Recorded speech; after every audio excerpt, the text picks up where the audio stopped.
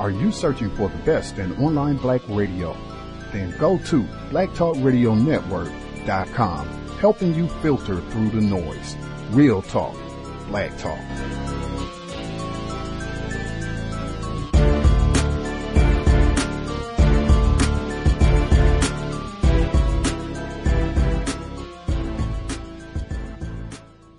The internet is full of half-truths and all-out lies. We've all seen them, and many people on social media complaining about it. Here's your chance to show and prove. WorldAfropedia.com is a black-owned and operated encyclopedia. There are several thousand articles, but we need help. We can't uncover all the truth ourselves. So please, join us and become a writer, editor, or blogger for WorldAfropedia.com today. Every little bit counts. We owe it to the future generations to put the truth out there. Visit WorldAfropedia.com, the African-centered encyclopedia, a global database of African knowledge for the purpose of bringing about global African wisdom and understanding. WorldAfropedia.com. I did want to, before I leave, because this topic comes up frequently on the program, I think a lot of non-white people get confused about that soothing lotion and, being able to get into bed with a white woman and thinking that, we don't have racism anymore because we can have sex with white people. And I definitely think that is very confused thinking. I noticed a trend in this book frequently. When sexual intercourse with white women is presented, it accompanies boxing. It happens quite a bit, and I just wanted to see what you think about this association, because when he and Sybil is another white woman later in the book, where same thing, they're supposed to engage in sexual intercourse, and really interesting passage. I read some of that last time, so I don't want to repeat myself, but wow. At any rate, Sybil, she is talking about Joe Louis. And Joe Louis and Paul Robeson, they are mentioned more than once in this book. They get referenced. And it's interesting for a lot of reasons. I think it's anytime boxing comes up in this book, I assume he's, purposely drawing attention back to the Battle Royal. I suspect that's got to be one. Then with Paul Robeson, it got really interesting because when I heard Paul Robeson's name, I thought, okay, this is someone who fought against racism, white supremacy, explicitly was recognized around the world for working against racism. And then the next thing I thought was, oh, Paul Robeson also did Othello. And then the next thing I thought was, oh wow, Paul Robeson also played Jack Johnson. And I had to dig a little bit, but he was in the play Black Boy, 1926, and the play he played Brutus Jones, and this character is loosely based on Jack Johnson. So that was another cowbell, and we're back to the boxing ring. And I just thought, wow, this pattern to come up so frequently. Even later in the book, Joe Louis is mentioned, and it says Joe Louis, when Joe Louis beat Jim Jeffries, Joe Louis never fought Jim Jeffries. It was Jack Johnson that fought Jim Jeffries and beat him. And that's a whole nother program to get on Jack Johnson. But I was just curious as to why this continued association. And Jack Johnson, boxing, white women. Why this continued association in the book? Why do you think that is? Well, I think it's a metaphor for the fight that Ellison sees African American men particularly involved in. So in many cases, before he gives his first speech for the Brotherhood, he sees a photograph of a boxer that has been beaten blind in the ring. So oftentimes it's not just that he associates women or the protagonist with boxing, but more so the damage that results from a failure to understand the true consequences of each experience the protagonist finds himself involved in. So he is metaphorically beat up, right, by his failure to discern the truth of these matters. And I feel, to be honest, and to maybe sort of maybe rustle things up here, when you look at the drafts, the manuscript drafts, this novel was originally intended to be over 800 pages.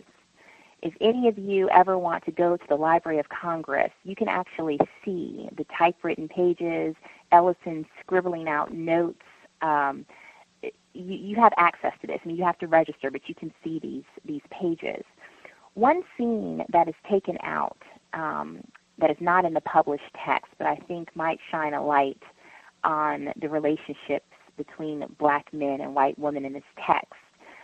Ellison initially imagined Todd Clifton, who was another black man, who was a member of the Brotherhood, and eventually leaves the organization. But he originally imagined that he would be married to a white woman. But this was a part of the text, that this character, Todd Clifton, was married to a white woman. And he explains to Invisible Man that the reason he leaves the organization is because he felt the organization was using his marriage as a symbol, and he didn't want it to be a symbol. He wanted them to just be married like two ordinary people, but that this political organization wouldn't allow them to just be a married couple. And I think it's a difficult thing to deal with, as well as certain parts of Ellison's personal life. You know, he was someone who had interactions with white women. Many of his friends, Richard Wright, married to a white woman. So I just want to make sure that we're understanding the larger context for how Ellison thinks about African-American men related to white women, because I'm not sure if he has a problem with it at its very heart. He himself, had an affair with a white woman. This is documented in Arnold Rumpersad's biography that came out in 2007 on Ralph Ellison. But what he does have a problem with, and I think this is what you were getting at, Gus, earlier, is that when black men try to have sexual relationships with white women for purely symbolic reasons, they think they're accomplishing something that they're not. But I don't know if we could go so far as to say that Ellison saw all relationships, all interracial relationships, as problematic, based on his own personal biography and on excised materials from this novel. It's been something difficult for me to get my arms around in learning more about Ellison, but I think it's difficult to sort of get around. Context of white supremacy. Gus T. Renegade in for another broadcast, hopefully to share constructive information on the system of white supremacy. Today's date, Friday, June 22nd, 2018. So I have been told. This is our 8th study session on Ralph Ellison's Invisible Man, Gus T. Renegade's all-time favorite. We are picking up on chapter 15. The audio you heard at the beginning of the broadcast, that was the lovely Lena Hill, professor out in Iowa. She was a guest on the C.O.W.S way back in 2011. We dedicated the program to discussing Invisible Man, Ralph Ellison. She's done tons of scholarship on Mr. Ellison and writing biographies both on he and just many different aspects of Invisible Man and how racism, white supremacy is depicted in the text and adding context to Ellison's work. Phenomenal. You can go back and check out her visit to the C.O.W.S. That segment right there discussing our all-time favorite area of people activity, Area 8, which is a huge aspect of this book. I know we've talked about it with the Battle Royal and some of the different white women that the main character has met, and that's going to be a continuing theme throughout the text, but I thought that was interesting segment from Professor Hill's visit, applicable to some of what we'll hear this week, some of what we've heard, or a lot of what we've already heard. With that, we will go ahead and get started. Folks recall last week we ended the protagonist. He just, I guess, officially getting more information about the Brotherhood, and he's going to be working for them. They told him last week that he would have to leave Mary's and ditch his family or what have you if he moves through the ranks working with the Brotherhood. So that's what we are picking up at this week, chapter 15. Ralph Ellison, Invisible Man, Context of White Supremacy, audio segment number 1. Then I was awake and not awake sitting bolt upright in bed and trying to peer through the sick gray light as I sought the meaning of the brash nerve jangling sound. Pushing the blanket aside, I clasped my hands to my ears. Someone was pounding the steam line, and I stared helplessly. For what seemed minutes, my ears throbbed, my side began itching violently, and I tore open my pajamas to scratch, and suddenly the pain seemed to leap from my ears to my side, and I saw gray marks appearing where the old skin was flaking away beneath my digging nails. And as I watched, I saw thin lines of blood well up in the scratches, bringing pain and joining time and place again, and I thought, the room has lost its heat on my last day at Mary's, and suddenly I was sick at heart. The clock, its alarm lost in the larger sound, said 7:30, and I got out of bed. I'd have to hurry. There was shopping to do before I called Brother Jack for my instruction, and I had to get the money to Mary. Why didn't they stop that noise?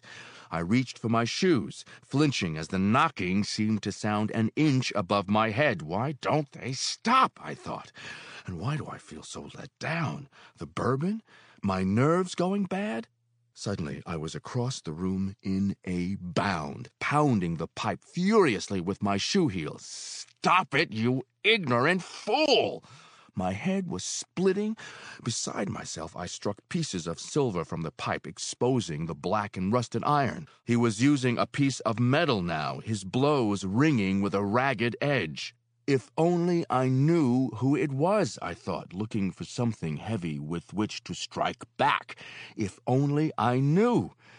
Then, near the door, I saw something which I'd never noticed there before. The cast-iron figure of a very black, red-lipped, and wide-mouthed Negro whose white eyes stared up at me from the floor, his face an enormous grin, his single large black hand held palm up before his chest.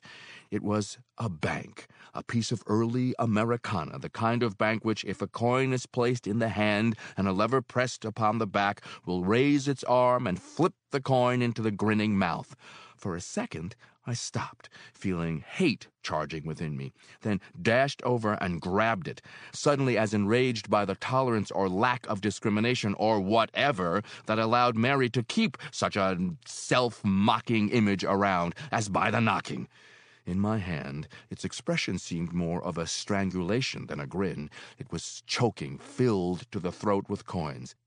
How the hell did it get here, I wondered, dashing over and striking the pipe a blow with the kinky iron head. Shut up, I screamed, which seemed only to enrage the hidden knocker. The din was deafening. Tenants up and down the entire line of apartments joined in. I hammered back with the iron naps, seeing the silver fly striking like driven sand against my face. The pipe fairly hummed with the blows. Windows were going up. Voices yelled obscenities down the air shaft. Who started all this, I wondered? Who's responsible? Why don't you act like responsible people living in the 20th century? I yelled, aiming a blow at the pipe. Get rid of your cotton patch ways. Act civilized. Then came a crash of sound, and I felt the iron head crumble and fly apart in my hand. Coins flew over the room like crickets, ringing, rattling against the floor, rolling. I stopped dead. Just listen to 'em! Just listen to 'em! Mary called from the hall. Enough noise to wake the dead. They know when the heat don't come up that the super's drunk or done walked off the job looking for his woman or something. Why don't folks act according to what they know? She was at my door now, knocking, stroke for stroke, with the blows landing on the pipe, calling, "Son, ain't some of that knocking coming from in there?" I turned from side to side in indecision, looking at the pieces of broken head, the small coins of all denominations that were scattered about. "You hear me, boy?" she called. "What is it?" I called, dropping to the floor and reaching frantically for the broken pieces, thinking, if she opens the door, I'm lost. "I said, is any of that racket coming from in there?"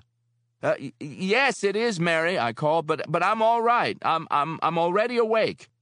I saw the knob move and froze, hearing, Sounded to me like a heap of it was coming from in there. You got your clothes on?" "No," I cried. I'm just dressing. I'll have them on in a minute." "Come on out to the kitchen," she said. "It's warm out there, and there's some hot water on the stove to wash your face in, and some coffee. Lord, just listen at the racket." I stood as though frozen until she moved away from the door. I'd have to hurry. I kneeled, picking up a piece of the bank, a part of the red-shirted chest reading the legend, "Feed Me," in a curve of white iron letters, like the team name on an athlete's shirt. The figure had gone to pieces like a grenade, scattering jagged fragments of painted iron among the coins. I looked at my hand. A small trickle of blood showed. I wiped it away, thinking, I'll have to hide this mess. I can't take her this and the news that I'm moving at the same time. Taking a newspaper from the chair, I folded it stiffly and swept the coins and broken metal into a pile. Where would I hide it, I wondered, looking with profound distaste at the iron kinks, the dull red of a piece of grinning lip. Why, I thought with anguish, would Mary have something like this around anyway? Just why? I looked under the bed. It was dustless there. No place to hide anything. She was too good a housekeeper. Besides, what of the coins? Hell! Maybe the thing was left by the former roomer. Anyway, whosoever it was, it had to be hidden. There was the closet, but she'd find it there, too. After I was gone a few days, she'd clean up my things, and there it'd be. The knocking had gone beyond mere protest over heedlessness now. It had fallen into a ragged rumba rhythm. Knock, knock, knock, knock, knock, knock, knock, knock, knock, knock, vibrating the very floor. "Just a few minutes more, you bastards," I said out loud, "and I'll be gone." No respect for the individual. Why don't you think about those who might wish to sleep? What if someone is near a nervous breakdown? But there was still the package. There was nothing to do but get rid of it along the way downtown. Making a tight bundle, I placed it in my overcoat pocket. I'd simply have to give Mary enough money to cover the coins. I'd give her as much as I could spare, half of what I had if necessary. That should make up for some of it. She should appreciate that. And now I realized with a feeling of dread that I had to meet her face to face. There was no way out. Why can't I just tell her that I'm leaving and pay her and go off? She was a landlady. I was a tenant. No. There was more to it, and I wasn't hard enough, scientific enough even to tell her that I was leaving. I'll tell her I have a job, anything, but it has to be now. She was sitting at the table drinking coffee when I went in, the kettle hissing away on the stove, sending up jets of steam. "Gee, but you slow this morning," she said. "Take some of that water in the kettle and go wash your face. Though sleepy as you look, maybe you ought to just use cold water." "This'll do," I said flatly, feeling the steam drifting upon my face, growing swiftly damp and cold. The clock above the stove was slower than mine. In the bathroom, I put in the plug and poured some of the hot water and cooled it from the spigot. I kept the tear-warm water upon my face a long time, then dried and returned to the kitchen.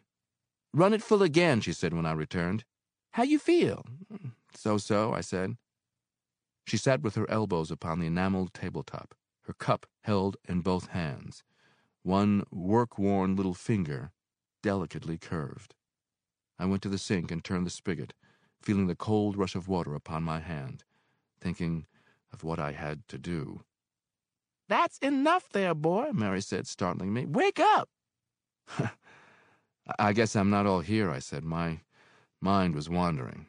"Well, call her back and come get you some coffee. Soon as I've had mine, I'll see what kind of breakfast I can whip together. I guess after last night, you can eat this morning. You didn't come back for supper." "I'm sorry," I said. "Coffee will be enough for me." "Boy, you better start eating again," she warned, pouring me a full cup of coffee. I took the cup and sipped it, black. It was bitter. She glanced from me to the sugar bowl and back again, but remained silent, then swirled her cup, looking into it. Guess I've got to get some better filters, she mused. These I got just lets through the grounds along with the coffee, the good with the bad. I don't know, though. Even with the best filters, you have to find a ground or two at the bottom of your cup. I blew upon the steaming liquid, avoiding Mary's eyes. The knocking was becoming unbearable again. I'd have to get away. I looked at the hot metallic surface of the coffee, noticing an oily opalescent swirl. Look, Mary, I said, plunging in, I want to talk to you about something. Now, see here, boy, she said gruffly, I don't want you worrying me about your rent this morning. I'm not worried, 'cause when you get it, I know you'll pay me. Meanwhile, you forget it. Nobody in this house is going to starve. You having any luck lining up a job? No. I mean, not exactly, I stammered, seizing the opportunity, but I've got an appointment to see about one this morning. Her face brightened. Oh, that's fine. You'll get something yet, I know it. But about my debt, I began again. Don't worry about it. How about some hotcakes? She asked, rising and going to look into the cabinet. They'll stick with you in this cold weather. I won't have time, I said, but I've got something for you. Oh, what's that? She said, her voice coming muffled as she peered inside the cabinet. Here, I said hurriedly, reaching into my pocket for the money. What? Let me see if I've got some syrup. But look, I said eagerly, removing a $100 bill. Must be on a higher shelf, she said, her back still turned. I sighed as she dragged a stepladder from beside the cabinet and mounted it, holding on to the doors and peering upon an upper shelf. I'd never get it said. But I'm trying to give you something, I said. Why don't you quit bothering me, boy? You trying to give me what? She said, looking over her shoulder. I held up the bill. This, I said. She craned her head around. Boy, what you got there? It's money. Money? Good God, boy, she said, almost losing her balance as she turned completely around. Where'd you get all that much money? You been playing the numbers? That's it. My number came up, I said thankfully, thinking, what'll I say if she asks me what the number was? I didn't know. I never played. But how come you didn't tell me? I'd have at least put a nickel on it. I didn't think it would do anything, I said. Well, I declare. And I bet it was your first time, too. It was. See there? I knowed you was a lucky one. Here I've been playing for years, and the first drop of the bucket you hit's for that kind of money. I'm so glad for you, son. I really am. But I don't want your money. Wait till you get a job. But I'm not giving you all of it, I said hastily. This is just on account. But that's $100 bill.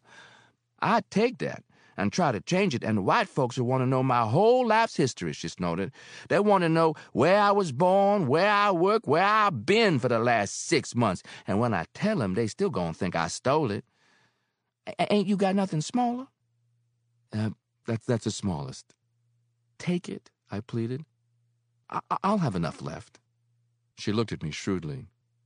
You show it's the truth, I said. Well, I declare. Let me get down from up here before I fall and break my neck, son, she said, coming down off the ladder. I sure do appreciate it. But I tell you, I'm just going to keep part of it for myself, and the rest I'm going to save for you.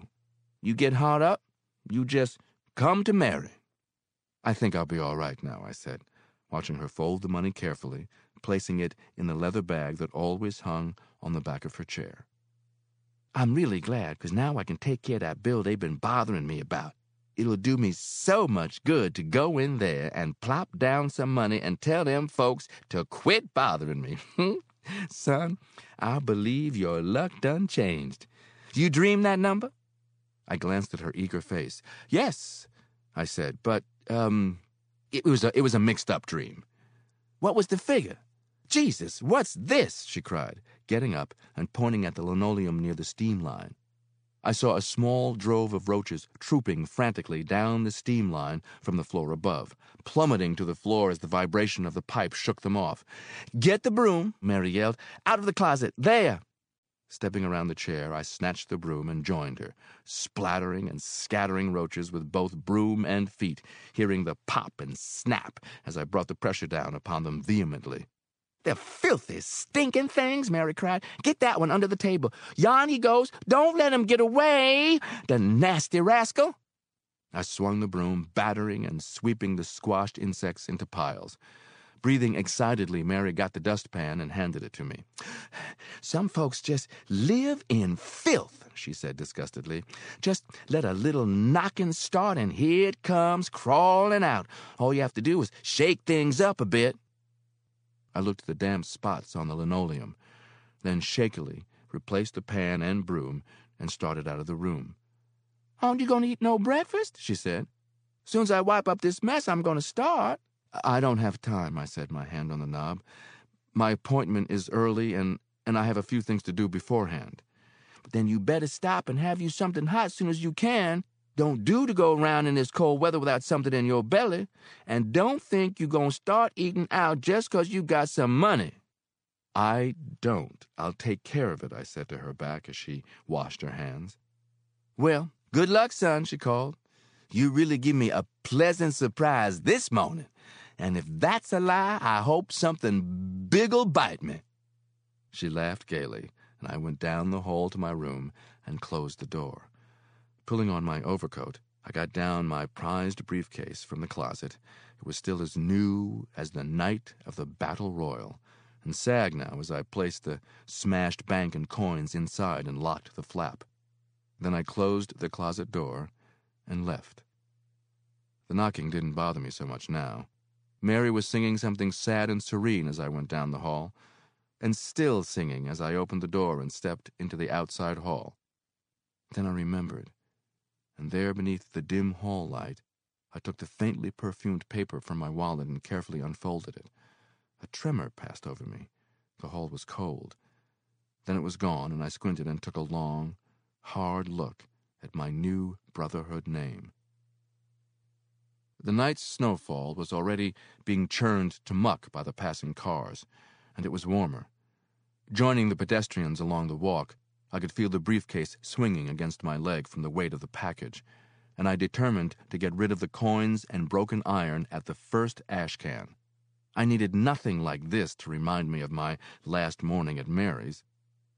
I made for a row of crushed garbage cans lined before a row of old private houses, coming alongside and tossing the package casually into one of them and moving on, only to hear a door open behind me and a voice ring out, "Oh, no, you don't. Oh, no, you don't. Just come right back here and get it."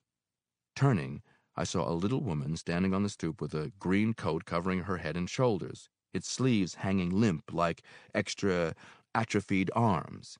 "I mean you," she called. "Come on back and get your trash. And don't ever put your trash in my can again." She was a short, yellow woman with a pince-nez on a chain, her hair pinned up in knots. "We keep our place clean and respectable, and we don't want you field niggers coming up from the south and ruining things," she shouted with blazing hate.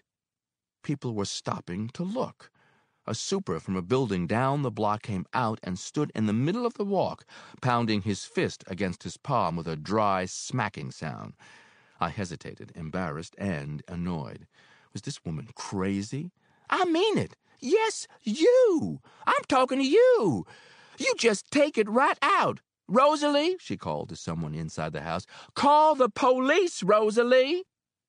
I can't afford that, I thought, and walked back to the can. "What does it matter, miss?" I called up to her. "When the collectors come, garbage is garbage. I just didn't want to throw it into the street. I didn't know that some kinds of garbage were better than others." "Never mind your impertinence," she said. "I'm sick and tired of having you Southern Negroes mess up things for the rest of us." "All right," I said, "I'll get it out," and reached into the half-filled can, feeling for the package, as the fumes of rotting swill entered my nostrils. It felt unhealthy to my hand, and the heavy package had sunk far down. Cursing, I pushed back my sleeve with my clean hand and probed until I found it. Then I wiped off my arm with a handkerchief and started away, aware of the people who paused to grin at me. "It serves you right," the little woman called from the stoop, and I turned and started upward. "That's enough out of you, you piece of yellow gone to waste, unless you still want to call the police." My voice had taken on a new shrill pitch. "I've done what you wanted me to do. Another word and I'll do what I want to do." She looked at me with widening eyes. "I believe you would," she said, opening the door. "I believe you would." "I not only would, I'd love it," I said. "I can see that you are no gentleman," she called, slamming the door. At the next row of cans, I wiped off my wrist and hands with a piece of newspaper, then wrapped the rest around the package. Next time, I'd throw it into the street. 2 blocks further along, my anger had ebbed, but I felt strangely lonely. Even the people who stood around me at the intersection seemed isolated, each lost in his own thoughts. And now, just as the lights changed, I let the package fall into the trampled snow and hurried across, thinking, there, it's done. I had covered 2 blocks when someone called behind me. "Say, buddy! Hey there, you, mister! Wait a second!" And I could hear the hurried crunching of the footsteps upon the snow. Then he was beside me, a squat man in worn clothes, the strands of his breath showing white in the cold as he smiled at me, panting. "You was moving so fast I thought I wasn't going to be able to stop you," he said.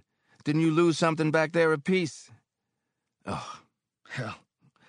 A friend in need, I thought, deciding to deny it. "Lose something?" I said. "Why, no." "You sure?" he said, frowning. "Yes," I said, seeing his forehead wrinkled with uncertainty, a hot charge of fear leaping to his eyes as he searched my face. "But I seen you." "Say, buddy," he said, looking swiftly back up the street, "what you trying to do?" "Do? What do you mean?"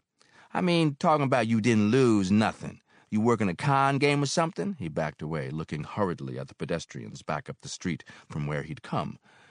"What on earth are you talking about now?" I said. "I tell you, I didn't lose anything." "Man, don't tell me. I seen you. What the hell you mean?" he said furtively, removing the package from his pocket. "This here feels like money or a gun or something, and I know damn well I seen you drop it." "Oh, that," I said. "That isn't anything. I thought you—" "That's right. Oh. So you remembers now, don't you? I think I'm doing you a favor and you play me for a fool. You some kind of confidence man or dope peddler or something? You trying to work one of those pigeon drops on me?" "Pigeon drop?" I said. "You're making a mistake." "Mistake, hell, take this damn stuff," he said, thrusting the package in my hands as though it were a bomb with a lighted fuse. "I got a family, man. I try to do you a favor, and here you trying to get me into trouble. You running from a detective or somebody?" "Wait a minute," I said. "You're letting your imagination run away. This is nothing but garbage." "Don't try to hand me that simple-minded crap," he wheezed. "I know what kind of garbage it is. You young New York Negroes is a blip. I swear you is. I hope they catch you and put your ass under the jail." He shot away as though I had smallpox. I looked at the package. He thinks it's a gun or stolen goods, I thought, watching him go. A few steps farther along, I was about to toss it boldly into the street when, upon looking back, I saw him joined by another man now, gesturing toward me indignantly. I hurried away. Give him time, and the fool will call a policeman. I dropped the package back into the briefcase. I'd wait until I got downtown. On the subway, people around me were reading their morning papers, pressing forward their unpleasant faces. I rode with my eyes shut, trying to make my mind blank to thoughts of Mary. Then turning, I saw the item, "Violent protest over Harlem eviction," just as the man lowered his paper and moved out of the breaking doors. I could hardly wait until I reached 42nd Street, where I found the story carried on the front page of a tabloid, and I read it eagerly. I was referred to only as an unknown rabble-rouser who had disappeared in the excitement, but that it referred to me was unmistakable. It had lasted for 2 hours, the crowd refusing to vacate the premises. I entered the clothing store with a new sense of self-importance. I selected a more expensive suit than I'd intended, and while it was being altered, I picked up a hat, shirts, shoes, underwear, and socks, then hurried to call Brother Jack, who snapped his orders like a general. I was to go to a number on the Upper East Side, where I'd find a room, and I was to read over some of the Brotherhood's literature, which had been left there for me, with the idea of my making a speech at a Harlem rally to be held that evening. The address was that of an undistinguished building in a mixed Spanish-Irish neighborhood, and there were boys throwing snowballs across the street when I rang the super's bell. The door was opened by a small, pleasant-faced woman who smiled. "Good morning, brother," she said. "The apartment is all ready for you. He said you'd come about this time, and I've just this minute come down. My, just look at that snow." I followed her up the 3 flights of stairs, wondering what on earth I'd do with a whole apartment. "This is it," she said, removing a chain of keys from her pocket and opening a door at the front of the hall. I went into a small, comfortably furnished room that was bright with the winter sun. "This is the living room," she said proudly, "and over here is your bedroom." It was much larger than I needed, with a chest of drawers, 2 upholstered chairs, 2 closets, a bookshelf, and a desk on which was stacked the literature to which he'd referred. A bathroom lay off the bedroom, and there was a small kitchen. "I hope you like it, brother," she said as she left. "If there's anything you need, please ring my bell." The apartment was clean and neat, and I liked it, especially the bathroom with its tub and shower. And as quickly as I could, I drew a bath and soaked myself. Then, feeling clean and exhilarated, I went out to puzzle over the Brotherhood books and pamphlets. My briefcase with the broken image lay on the table. I would get rid of the package later. Right now, I had to think about tonight's rally. At 7:30, Brother Jack and some of the others picked me up, and we shot up to Harlem in a taxi. As before, no one spoke a word. There was only the sound made by a man in the corner who drew noisily on a pipeful of rum-flavored tobacco, causing it to glow on and off, a red disk in the dark. I rode with mounting nervousness. The taxi seemed unnaturally warm. We got out in a side street and went down a narrow alley in the dark to the rear of the huge, barn-like building. Other members had already arrived. "Ah, here we are," Brother Jack said, leading the way through a dark rear door to a dressing room lighted by naked, low-hanging bulbs, a small room with wooden benches and a row of steel lockers with a network of names scratched on the doors. It had a football locker smell of ancient sweat, iodine, blood, and rubbing alcohol, and I felt a welling up of memories. "We remain here until the building fills," Brother Jack said.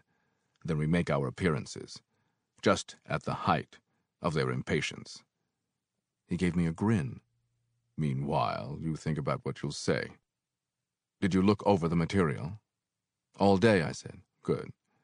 I suggest, however, that you listen carefully to the rest of us. We'll all precede you so that you can get the pointers for your remarks. You'll be last."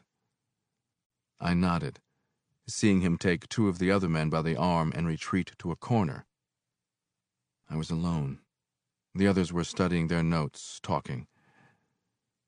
I went across the room to a torn photograph tacked to the faded wall.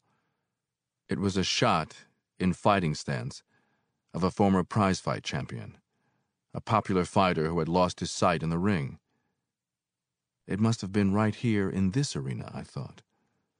That had been years ago. The photograph was that of a man so dark and battered that he might have been any nationality. Big and loose-muscled, he looked like a good man. I remembered my father's story of how he had been beaten blind in a crooked fight, of the scandal that had been suppressed and how the fighter had died in a home for the blind. Who would have thought I'd ever come here? How things were twisted around. I felt strangely sad and went and slouched on a bench. The others talked on, their voices low. I watched them with a sudden resentment. Why did I have to come last? What if they bored the audience to death before I came on? I'd probably be shouted down before I could get started. But perhaps not, I thought, jabbing my suspicions away. Perhaps I could make an effect through the sheer contrast between my approach and theirs. Maybe that was the strategy. Anyway, I had to trust them. I had to. Still, a nervousness clung to me. I felt out of place. From beyond the door, I could hear a distant scrape of chairs, a murmur of voices. Little worries whirled up within me. That I might forget my new name. That I might be recognized from the audience. I bent forward, suddenly conscious of my legs in my new blue trousers. But how do you know they're your legs? What's your name? I thought, making a sad joke with myself. It was absurd, but it relieved my nervousness. For it was as though I were looking at my own legs for the first time, independent objects that could, of their own volition, lead me to safety or danger. I stared at the dusty floor. Then it was as though I stood simultaneously at opposite ends of a tunnel. I seemed to view myself from the distance of the campus while yet sitting there on a bench in the old arena, dressed in a new blue suit, sitting across the room from a group of intense men who talked among themselves in hushed, edgy voices, while yet in the distance I could hear the clatter of chairs, more voices, a cough. I seemed aware of it all from a point deep within me. Yet there was a disturbing vagueness about what I saw, a disturbing, unformed quality, as when you see yourself in a photo exposed during adolescence, the expression empty, the grin without character, the ears too big, the pimples, courage bumps, too many and too well defined. This was a new phase, I realized, a new beginning, and I would have to take that part of myself that looked on with remote eyes and keep it always at the distance of the campus, the hospital machine, the battle royal, all now far behind. Perhaps the part of me that observed listlessly but saw all, missing nothing, was still the malicious, arguing part, the dissenting voice, my grandfather part, the cynical, disbelieving part, the traitor self that always threatened internal discord. Whatever it was, I knew that I'd have to keep it pressed down. I had to. For if I were successful tonight, I'd be on the road to something big. No more flying apart at the seams, no more remembering forgotten pains. No, I thought, shifting my body. They're the same legs on which I've come so far from home. And yet, they were somehow new. The new suit imparted a newness to me. It was the clothes and the new name and the circumstances. It was a newness too subtle to put into thought, but there it was. I was becoming someone else. I sensed vaguely, and with a flash of panic, that the moment I walked out upon the platform and opened my mouth, I'd be someone else. Not just a nobody with a manufactured name which might have belonged to anyone or to no one, but another personality. Few people knew me now, but after tonight, how was it? Perhaps simply to be known, to be looked upon by so many people, to be the focal point of so many concentrating eyes. Perhaps this was enough to make one different, enough to transform one into something else, someone else, just as by Becoming an increasingly larger boy, one became one day a man with a deep voice, although my voice had been deep since I was 12. But what if someone from the campus wandered into the audience, or someone from Mary's, even Mary herself? No, it wouldn't change it, I heard myself say softly. That's all past. My name was different.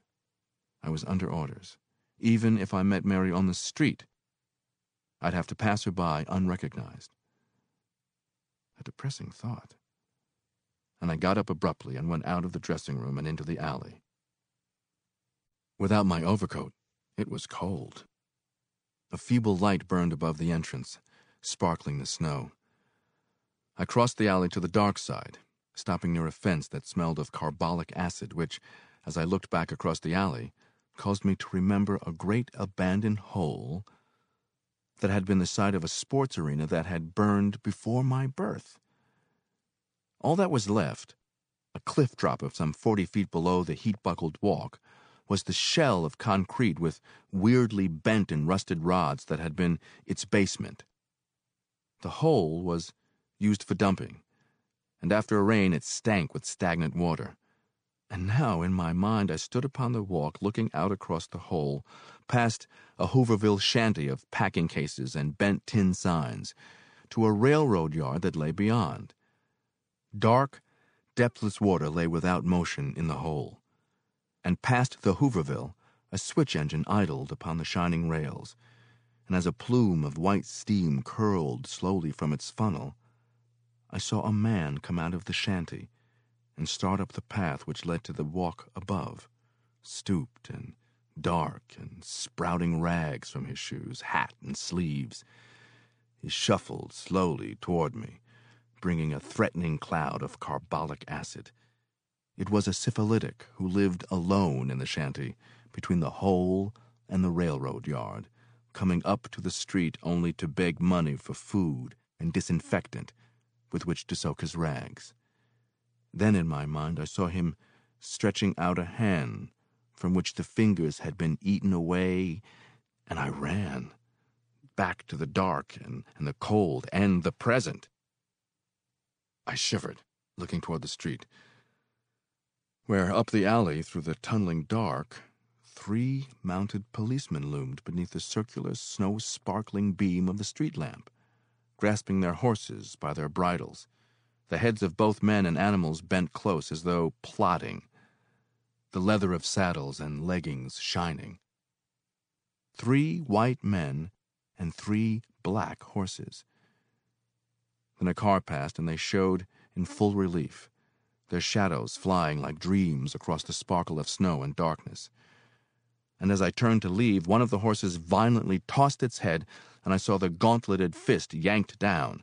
Then there was a wild neigh, and the horse plunged off in the dark. The crisp, frantic clanking of metal and the stomping of hooves followed me to the door. Perhaps this was something for Brother Jack to know. But inside they were still in a huddle, and I went back and sat on the bench. I watched them, feeling very young and inexperienced, and yet strangely old, with an oldness that watched and waited quietly within me. Outside, the audience had begun to drone, a distant churning sound that brought back some of the terror of the eviction. My mind flowed. There was a child standing in rompers outside a chicken wire fence, looking in upon a huge black and white dog, log-chained to an apple tree. It was Master, the bulldog, and I was the child who was afraid to touch him, although, panting with heat, he seemed to grin back at me like a fat, good-natured man, the saliva roping silvery from his jowls. And as the voices of the crowd churned and mounted and became an impatient splatter of hand-claps, I thought of Master's low, hoarse growl. He had barked the same note when angry, or when being brought his dinner, when lazily snapping flies, or when tearing an intruder to shreds. I liked but didn't trust old Master. I wanted to please, but did not trust the crowd. Then I looked at Brother Jack and grinned. That was it, in some ways. He was like a toy bull terrier. But now the roar and clapping of hands became a song, and I saw Brother Jack break off and bounce to the door. "Okay, brothers," he said. "That's our signal." We went in a bunch, out of the dressing room and down a dim passage aroar with a distant sound. Then it was brighter, and I could see a spotlight blazing the smoky haze.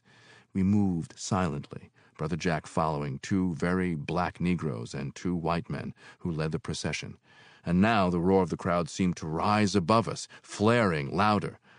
I noticed the others falling into columns of 4, and I was alone in the rear, like the pivot of a drill team. Ahead, a slanting shaft of brightness marked the entrance to one of the levels of the arena, and now, as we passed it, the crowd let out a roar.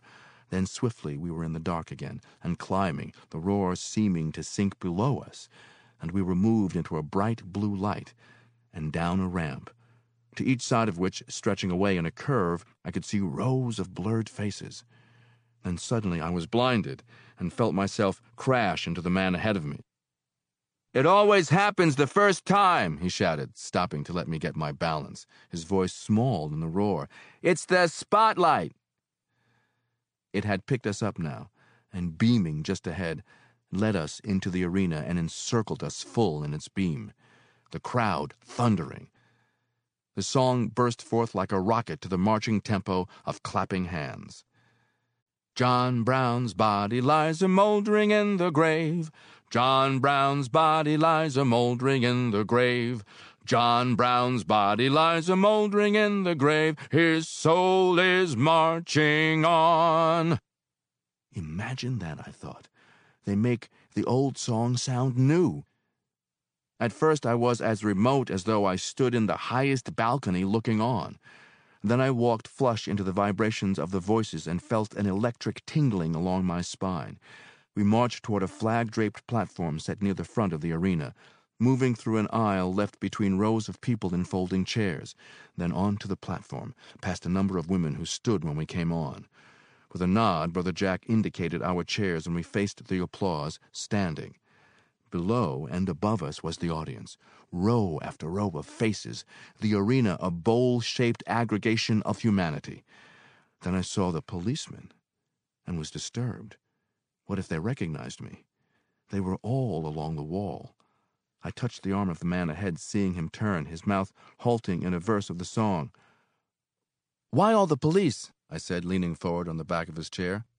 "Cops? Don't worry. Tonight they're ordered to protect us. The meeting is of great political consequences," he said, turning away. Who ordered them to protect us, I thought.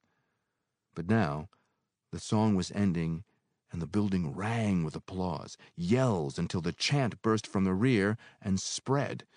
"No more dispossessing of the dispossessed! No more dispossessing of the dispossessed!" The audience seemed to have become one, its breathing and articulation synchronized. I looked at Brother Jack. He stood up front beside a microphone, his feet planted solidly on the dirty canvas-covered platform, looking from side to side, his posture dignified and benign, like a bemused father listening to the performance of his adoring children.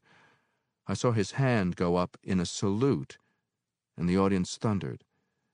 And I seemed to move in close, like the lens of a camera, focusing into the scene and feeling the heat and excitement and the pounding of voice and applause against my diaphragm, my eyes flying from face to face, swiftly, fleetingly, searching for someone I could recognize, for someone from the old life, and seeing the faces become vaguer and vaguer the farther they receded from the platform. The speeches began. First, an invocation by a Negro preacher. Then a woman spoke of what was happening to the children. Then came speeches on various aspects of the economic and political situation. I listened carefully, trying to snatch a phrase here, a word there, from the arsenal of hard, precise terms. It was becoming a high-keyed evening. Songs flared between speeches. Chants exploded as spontaneously as shouts at a Southern revival. And I was somehow attuned to it all, could feel it physically. Sitting with my feet on the soiled canvas, I felt as though I had wandered into the percussion section of a symphony orchestra. It worked on me so thoroughly that I soon gave up trying to memorize phrases and simply allowed the excitement to carry me along. Someone pulled on my coat sleeve. My turn had come. I went toward the microphone where Brother Jack himself waited, entering the spot of light that surrounded me like a seamless cage of stainless steel. I halted. The light was so strong that I could no longer see the audience, the bowl of human faces. It was as though a semi-transparent curtain had dropped between us, but through which they could see me, for they were applauding, without themselves being seen. I felt the hard, mechanical isolation of the hospital machine, and I didn't like it. I stood, barely hearing Brother Jack's introduction.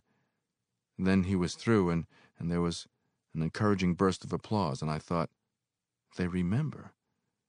Some of them were there. The microphone was strange and unnerving. I approached it incorrectly, my voice sounding raspy and full of air, and after a few words I halted, embarrassed. I was getting off to a bad start. Something had to be done. I leaned toward the vague audience closest to the platform and said, "Sorry, folks. Up to now they've kept me so far away from these shiny electric gadgets I haven't learned the technique. And to tell you the truth, it looks to me like it might bite. Just look at it. It looks like the steel skull of man. Do you think he died of dispossession?" It worked, and while they laughed, someone came and made an adjustment. "Don't stand too close," he advised. "How's that?" I said, hearing my voice boom deep and vibrant over the arena. "Is that better?" There was a ripple of applause. "You see, all I needed was a chance. You've granted it. Now it's up to me." Context of white supremacy.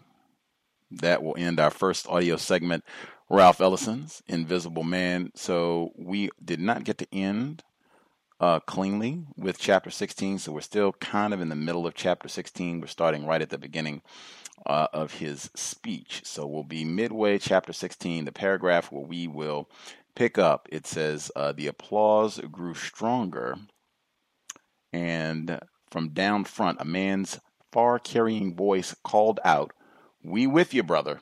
You pitch 'em, we catch 'em." That's what we'll pick up at for the second audio segment in kind of the middle of Chapter 16, his big speech. Number to dial, 641-715-3640.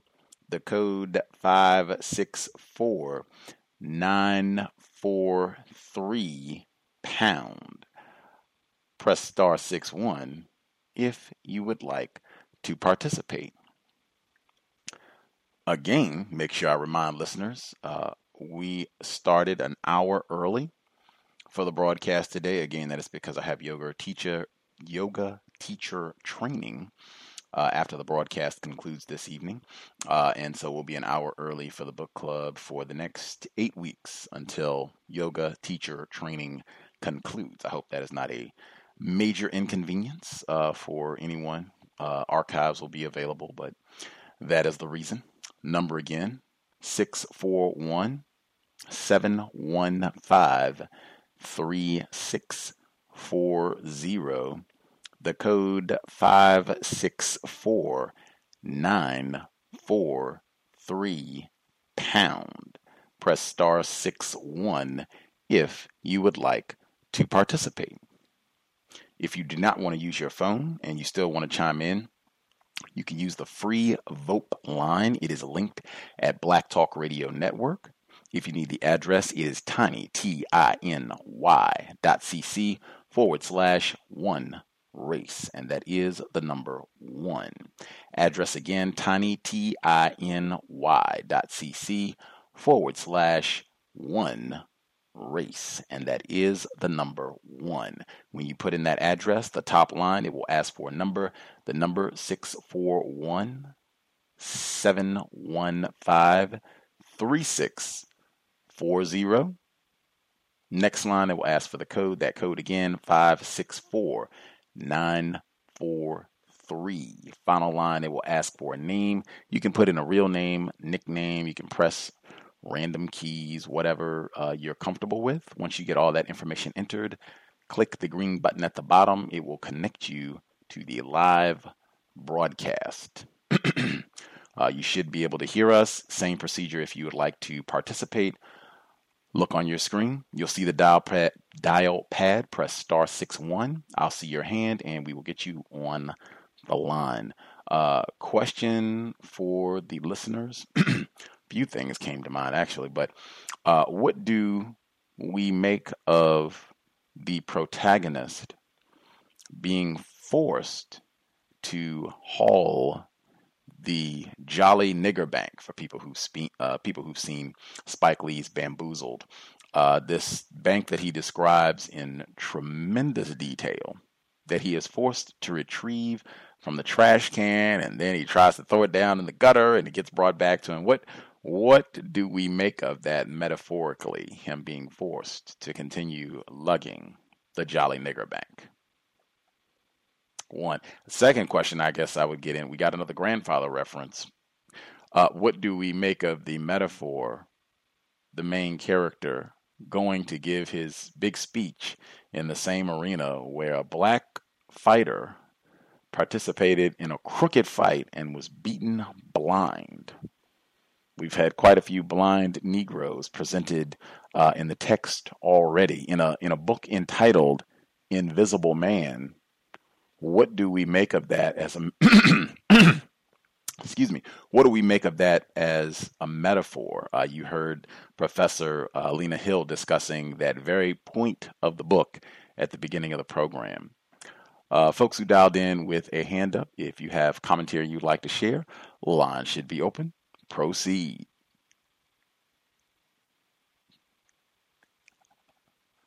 May I be heard? Greetings, Red in Nevada. Well, thank you for taking my call. Hello, everyone. I guess to the first question, because I'm not quite sure about the arena question, but it kind of makes me think about how no matter what Black people do, no matter how sophisticated or civilized we try to be, that old jolly nigger stereotype will always follow us. There's nothing, we can't get away from that. I don't know. That's just like the first thought that came to my head. But I'm definitely going to have to think about that some more. I was also wondering the same thing. It's like you can't even throw it away in the trash. And that was one of the notes that I had taken from chapter 15, that it kind of seemed kind of odd that you could have just simply throw some trash away in someone else's trash, just like he was saying. But I don't know if that was maybe like a conflict, maybe just to show just the petty conflicts that we as Black people have. Now, I'm not quite sure if the younger woman, or I'm sorry, the female was supposed to be maybe like a melanated female, because he did call her yellow. And I don't think and I was thinking more along the lines of maybe just like a light-skinned Black person, not so much as far as a quote-unquote Asian person.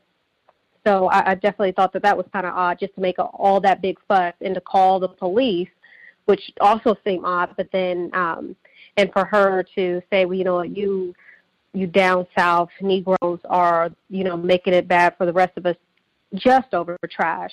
And then a few minutes later, he's called a young northern Negro. So it's like we really can't tell who is who. But then the southern Negro thing, that kind of made me think about, I think it was The Warmth of Other Suns, and how the people the Black people who had migrated early in the Great Migration, how they kind of started looking down upon the newcomers, because maybe the newcomers, I forgot, one of the main stories within that book, I think, was a female, how she kind of maybe wore her rag outside and then maybe hung her clothes outside and stuff like that. And then her neighbors were kind of, saying, well, kind of looking down upon her. So it kind of made me think about that. The other thing that I thought was curious was how this banging started, because there wasn't any heat. And the Invisible Man, he says, get rid of your cotton picking ways, act civilized. and that's when he breaks that Jolly Negro bank. And I'm thinking, how civilized is it for you to take someone else's property and bang it up against a pipe and then break it and then hide it? It's kind of like civilized. It's really kind of funny, and I've experienced that in my own life, where it's like sometimes even like with me, like when I was in a more confused state, me looking down upon, maybe another black person who was doing something that I didn't do, but then I could have been doing something that they didn't approve of. So it's like, who civilized is so subjective, depending on what your beliefs are. I guess that was, and then the part with Mary, just talking about how she really couldn't take or accept the $100 bill, how white people would ask him so many different questions. I definitely like how he brought that out in the book, because I feel like that's still something that happens today. The other thing, I guess from chapter 16, I really feel like there's like an idealization, I don't know if I said that right, but like between the protagonist and this brother Jack, and just how when they're in the stadium, and how he describes brother Jack's posture as dignified and benign, and he's like a bemused father listening to the performance of his adoring children. And I really think maybe brother Jack might be like a metaphor for, all of, the suspected white supremacists, how they really do look at us as children, and how they know how to, I guess, pull our strings. And even how the Invisible Man said, he tried to memorize his lines, but then in the atmosphere, he just kind of got wrapped all up in it. And, just getting to us through music and through like high energy areas or high energy events, and just getting us to kind of listen or, just do basically whatever they want us to do. And I'll leave it there. Thank you for allowing me to share. Much obliged. Red in Nevada. Important point. This book, it was published in 1952, but this portion of the novel is set. It starts in the 1920s, after World War II. So 100 years, Negroes having a $100 bill in any era is cause for a tasing, beating, at minimum, police suspicion. I think Rob in Wisconsin, did you have commentary, sir?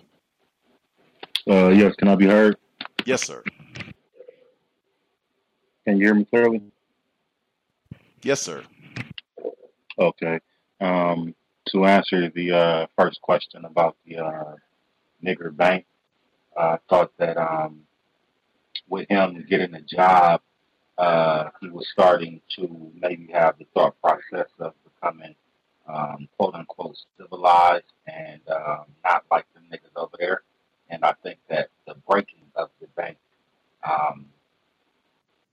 symbolized that no matter if you stand up straight and act civilized, that you still can escape that racial classification, being classified as African American or black. And when he left the apartment and had the package and then dumped it into the garbage can, I thought that it further highlighted that you can't escape the classification. And to answer the second question about the giving the speech where the boxer was even blind, that's a difficult one, but I'll take a stab at it.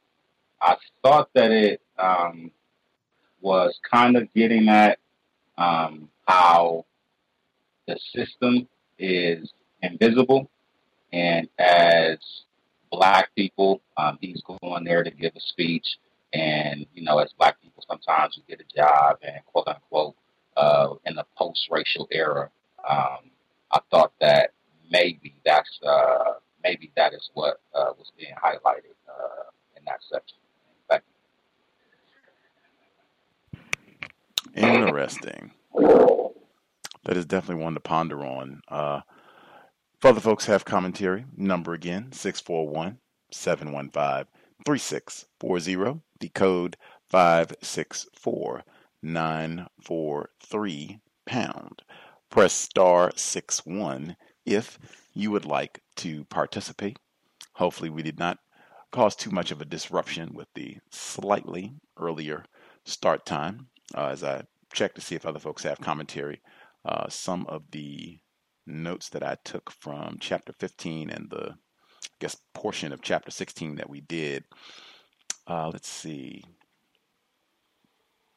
I think there are a number of different instances where the protagonist is looking at items that Black people have and wondering why they have this item. Why do you have this? What reason could you have for possibly wanting to possess this? I think he does that with not just with Mary and the Jolly Nigger Bank that I am calling it. I think he does that when he's walking past the eviction and he's looking at all their stuff thrown out and he's like, oh, wait a minute, they've got these bones and things. Were they minstrels? What have you? They got their slave papers and the Marcus Garvey documents as well. But he's looking at that and he says that distinctly asked that question, like, whoa, were they minstrels? Why would they have these dancing items and bones and such? Unless they were doing some sort of dancing or music or whatever. And that's going to be kind of a recurring theme in the book. Black people having items that might suggest white supremacy racism, or at minimum, I'm not sure what this item means to you. Why would you have such a thing? And him questioning why Mary even has this Jolly Nigger Bank. He seems to not understand. In fact, he says, enraged by the tolerance or lack of discrimination or whatever that allowed Mary to keep such a self-mocking image around, as by the knocking. And I might even go to Red's point where she was saying some of us, we kind of have a tendency to look down on other Black people for things that they do or don't do. And it kind of seems like what's happening here is he's about to break into his own fit of rage to bang on the pipe and break this the bank and the whole nine. Interesting use of the word kinky came up. I think we were just talking about that with black hair and him repeatedly pointing out the kink of the hair on the Jolly Nigger Bank. I think there's so many examples of Black people having the attitude that he projects about the other tenants that are upset that there's no heat. When, he's saying act civilized and get rid of your cotton patch ways. So many of the Black people in the book, that's the position that they have about Black people, really all Black people except themselves, it seems sometimes. That was the way that I think he said that the Black students at the college, that was how they looked at the other Black people like True Blood who didn't attend college, even, without the incest thing. That's how Dr. Bledsoe, that's how he talks about the other Black people that are around the college. That's how the narrator talks about Black people throughout the book, even before he got to college. That was how he was talking about Black people. The Black female who makes him dig the bank out of the trash, the Black male who then picks it up and gives it back to him. I mean, we've heard it repeatedly. Black people throughout the book have that attitude, and you hear that today. If anything, I think it just reflects the success in the system of white supremacy where Black people end up being blamed for our mistreatment, our own terrorism, where it somehow gets attributed to us and not whites, that it's some sort of character flaw on our part. If we could, just straighten up and fly right, we wouldn't have all these issues. Let's see. The roaches. If I could take a moment, Flint, however one would like to process it. Chicago, that's one that gets talked about a lot. And since the warmth of other suns was missing, Chicago, that was one of the main cities where you had a lot of Black people flocking to, the great city of Chicago. And I think that's where Ida Mae Gladney went, the character that Red mentioned, who had her laundry outside and she was teased, I guess, for being Southern and Negro. Lots of that is in Warmth of the Sun, black people being picked on and teased who came north from the South. But whites and their ability to warehouse black people in really terrible situations, they are exemplary. And really, this particular time period, because you did have that transition of so many black people, millions really, transitioning over decades from the South to the North and West of this part of the world. Because of that, whites in those areas that were getting the influx of black people, whoa, we have a housing crisis on our hands. Where are we going to store the Negroes? And they went to work immediately and putting up these little shanties. We talked about that with family property. Beryl Satter, her white fight, Chicago specifically, stacking black people in these type of residences where you don't have heat, roaches, the filth, exorbitant rent. She talked about that in Warmth of Other Suns repeatedly, to put you in a little shack like this and then charge you 3, 4, 5, 10 times what the property is actually worth, and you're renting. You don't own anything. You're not accumulating anything. And can be the eviction that we saw last week, standard operating the eviction that we read last week, standard operating procedure. You miss one payment. I don't care if you've been staying here for 15 years, paying your rent on time every month for 15 years, never been late on a payment. You can miss one payment and whap-pow, out of here. Get in some other niggers and we start the whole process all over again. And continuing even 2018 in some degrees. Next, let's see. The briefcase that he mentions from the Battle Royal. I feel like that's such a great element of the story that the relevance of things from the beginning of the book or different parts of the book, they remain salient as you continue, so you can't just forget about what you've read. In fact, you might even come to have a deeper or better understanding of what we read in the first few chapters or what have you. One of the reasons why I think this book is so incredible, and you can read it again and again and again and learn new things every time and just get a even more profound understanding for what he's bringing forth. But him referencing the Battle Royal explicitly and his prized briefcase as he begins his career. Again, I think the affinity that the narrator has for speechifying, this is, what he deems to be important. I don't think it's the money per se. I mean, that all is a nice perk. But I think even if he wasn't given that advance, the $300 and the nice apartment and all that, it's the being given the opportunity to get up in front of people and speak and feel like, yes, I am important. People listen to me. And I think that is big time in the system of racism, white supremacy. I think that happens frequently for victims of racism. Let's see.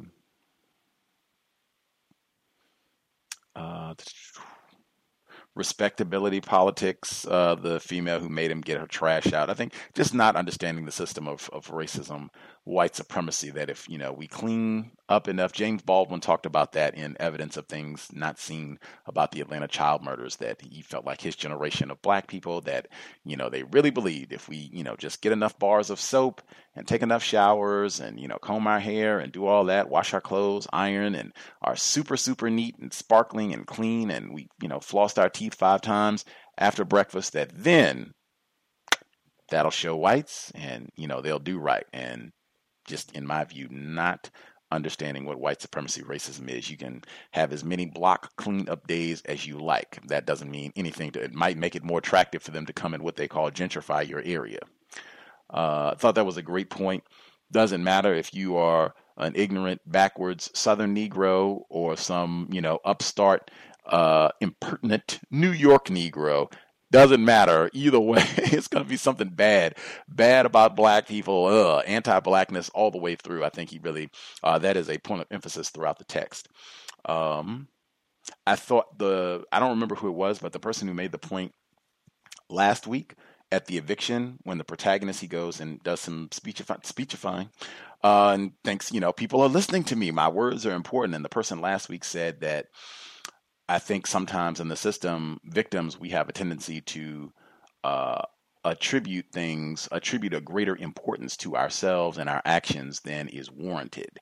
he thinks that, he was some great catalyst in this mob that took place at the eviction, when it seemed like that was going to happen anyway, whether he was there or not. He got trampled in the snow and all of this, and the crowd was moving in that direction anyway, to go and trample the police officers and brawl it out with them before he got up to say a word.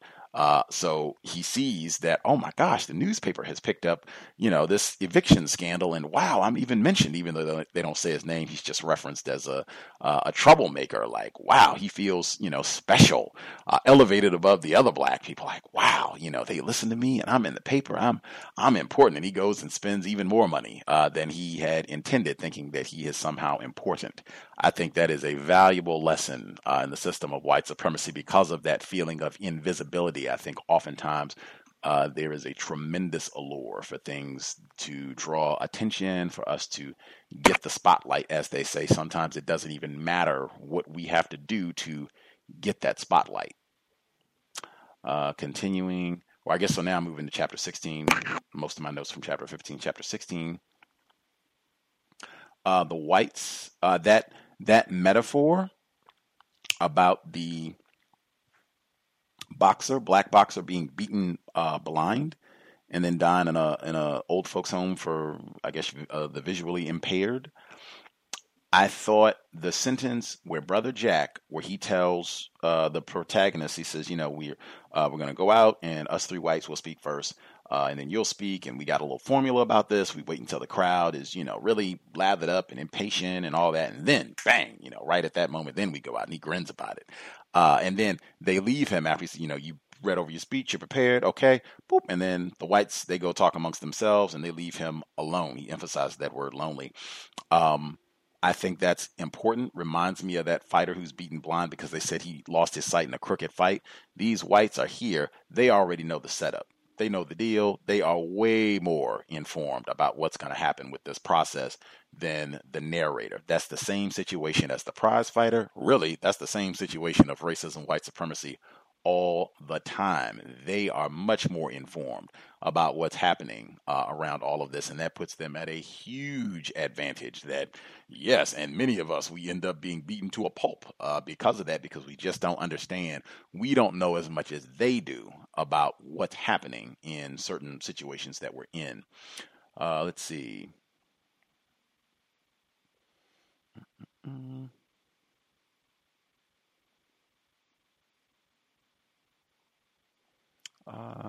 Anything else I want to make sure I get in? We got a grandfather reference. I think that's worthy of a pause and thought anytime that grandfather is referenced in his dying words, and if they apply to what is taking place at this event. I guess it might be one of those. It might be better to hear what his speech is going to be, since we stopped right at when he was about to begin his speech. It might be better to hear what he's going to say and then ruminate a little bit and see if grandfather's words apply. But I think just the fact that grandfather has been mentioned before the speech definitely warrants some thinking about those last words. And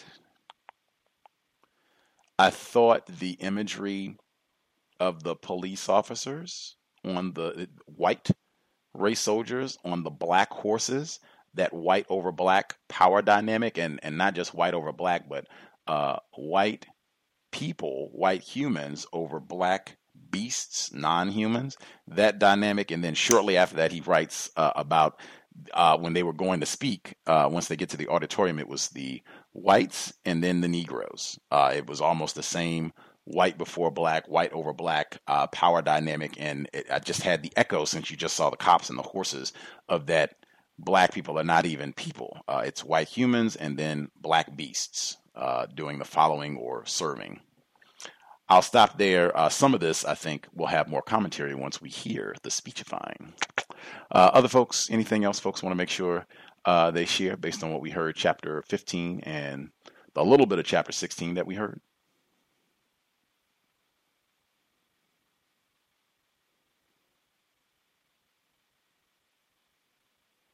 folks satisfied? Again, folks might have been thrown off with the time change, starting 1 hour earlier, which again will be the case for the next, or I guess this is week 1, so the next 7 weeks will be 1 hour earlier for the book club. Hopefully folks will catch up without a problem.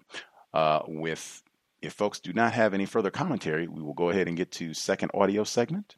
Anything else folks want to make sure they get in? Thought, question, something didn't make sense?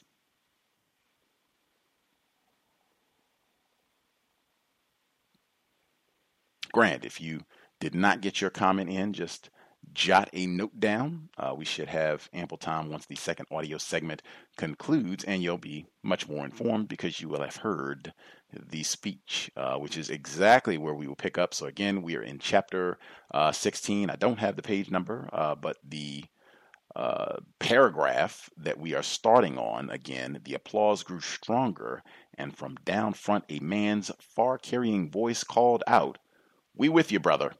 You pitch 'em, we catch 'em." That's where we're starting at. Audio segment number 2, context of white supremacy. Ralph Ellison's Invisible Man. Audio segment number 2. The applause grew stronger, and from down front a man's far-crying voice called out, "We with you, brother. You pitch 'em, we catch 'em." That was all I needed. I'd made a contact, and it was as though his voice was that of them all. I was wound up, nervous. I might have been anyone, might have been trying to speak in a foreign language, for I couldn't remember the correct words and phrases from the pamphlets. I had to fall back upon tradition, and since it was a political meeting, I selected one of the political techniques that I'd heard so often at home. The old, down-to-earth, I'm sick and tired of the way they've been treating us approach. I couldn't see them, so I addressed the microphone and the cooperative voice before me. "You know, there are those who think we who are gathered here are dumb," I shouted. "Tell me if I'm right." "That's a strike, brother," the voice called. "You pitched a strike." "Yes. They think we're dumb. They call us the common people. But I've been sitting here listening and looking and trying to understand what's so common about us. I think they're guilty of a gross misstatement of fact. We are the uncommon people." "Another strike," the voice called in the thunder, and I paused, holding up my hand to halt the noise. "Yes. We're the uncommon people, and I'll tell you why. They call us dumb, and they treat us dumb. And what do they do with dumb ones? Think about it. Look around. They've got a slogan and a policy. They've got what Brother Jack would call a theory and a practice. It's never give a sucker an even break. It's dispossess him, evict him, use his empty head for a spittoon and his back for a doormat. It's break him, deprive him of his wages. It's use his protest as a sounding brass to frighten him into silence. It's beat his ideas and his hopes and homely aspirations into a tinkling cymbal. A small, cracked cymbal to tinkle on the 4th of July. Only muffle it. Don't let it sound too loud. Beat it in stop time. Give the dumb bunnies the soft shoe dance, the big wormy apple, the Chicago getaway, the shoe fly, don't bother me. And do you know what makes us so uncommon? I whispered hoarsely. We let them do it. The silence was profound. The smoke boiled in the spotlight. "Another strike," I heard the voice call sadly. "Ain't no use to protest the decision." And I thought, is he with me or against me? Dispossession. Dispossession is the word, I went on. They've tried to dispossess us of our manhood and womanhood, of our childhood and adolescence. You heard the sisters' statistics on our infant mortality rate. Don't you know you're lucky to be uncommonly born? Why, they even tried to dispossess us of our dislike of being dispossessed. And I'll tell you something else. If we don't resist, pretty soon they'll succeed. These are the days of dispossession, the season of homelessness, the time of evictions. We'll be dispossessed of the very brains in our heads, and we're so uncommon that we can't even see it. Perhaps we're too polite. Perhaps we don't care to look at unpleasantness.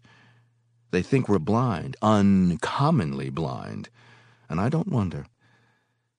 Think about it. They've dispossessed us each of one eye from the day we're born. So now we can only see in straight, white lines. We're a nation of one-eyed mice. Did you ever see such a sight in your life? Such an uncommon sight. "And ain't a farmer's wife in the house," the voice called through the titters of bitter laughter. "It's another strike." I leaned forward. You know, if we aren't careful, they'll slip up on our blind sides and plop, out goes our last good eye and we're blind as bats. Someone's afraid we'll see something. Maybe that's why so many of our fine friends are present tonight. Blue steel pistols and blue serge suits and all. But I believe one eye is enough to lose without resistance, and I think that's your belief. So let's get together. Did you ever notice, my dumb one-eyed brothers, how two totally blind men can get together and help one another along? They stumble, they bump into things, but they avoid dangers too. They get along. Let's get together, uncommon people. With both our eyes, we may see what makes us so uncommon. We'll see who makes us so uncommon. Up to now, we've been like a couple of one-eyed men walking down opposite sides of the street. Someone starts throwing bricks and we start blaming each other and fighting among ourselves. But we're mistaken, because there's a third party present. There's a smooth, oily scoundrel running down the middle of the wide gray street throwing stones. He's the one. He's doing the damage. He claims he needs the space. He calls it his freedom. And he knows he's got us on our blind side, and he's been popping away till he's got us silly, uncommonly silly. In fact, his freedom has got us damn nigh blind. Hush now. Don't call no names, I called, holding up my palm. I say to hell with this guy. I say, come on, cross over. Let's make an alliance. I look out for you, and you look out for me. I'm good at catching, and I've got a damn good pitching arm. You don't pitch no balls, brother. Not a single one. Let's make a miracle, I shouted. Let's take back our pillaged eyes. Let's reclaim our sight. Let's combine and spread our vision. Peep around the corner. There's a storm coming. Look down the avenue. There's only one enemy. Can't you see his face? It was a natural pause. There was applause, but as it burst, I realized that the flow of words had stopped. What would I do when they started to listen again? I leaned forward, straining to see through the barrier of light. They were mine out there, and I couldn't afford to lose them. Yet I suddenly felt naked, sensing that the words were returning and that something was about to be said that I shouldn't reveal. Look at me, the words ripped from my solar plexus. I haven't lived here long. Times are hard. I've known despair. I'm from the South. And since coming here, I've known eviction. I'd come to distrust the world. But look at me now. Something strange is happening. I'm here before you, I must confess. And suddenly Brother Jack was beside me, pretending to adjust the microphone. Careful now, he whispered. Don't end your usefulness before you've begun. I'm all right, I said, leaning toward the mic. May I confess? I shouted. You are my friends. We share a common disinheritance. And it's said that confession is good for the soul. Have I your permission? You batting 500, brother, the voice called. There was a stir behind me. I waited until it was quiet and hurried on. Silence is consent, I said. So I'll have it out. I'll confess it. My shoulders were squared, my chin thrust forward, and my eyes focused straight into the light. Something strange and miraculous and transforming is taking place in me right now, as I stand here before you. I could feel the words forming themselves, slowly falling into place. The light seemed to boil, opalescently, like liquid soap shaken gently in a bottle. Let me describe it. It is something odd. It is something that I'm sure I'd never experience anywhere else in the world. I feel your eyes upon me. I hear the pulse of your breathing. And now, at this moment, with your black and white eyes upon me, I feel. I stumbled in a stillness so complete that I could hear the gears of the huge clock mounted somewhere on the balcony, gnawing upon time. "What is it, son? What do you feel?" a shrill voice cried. My voice fell to a husky whisper.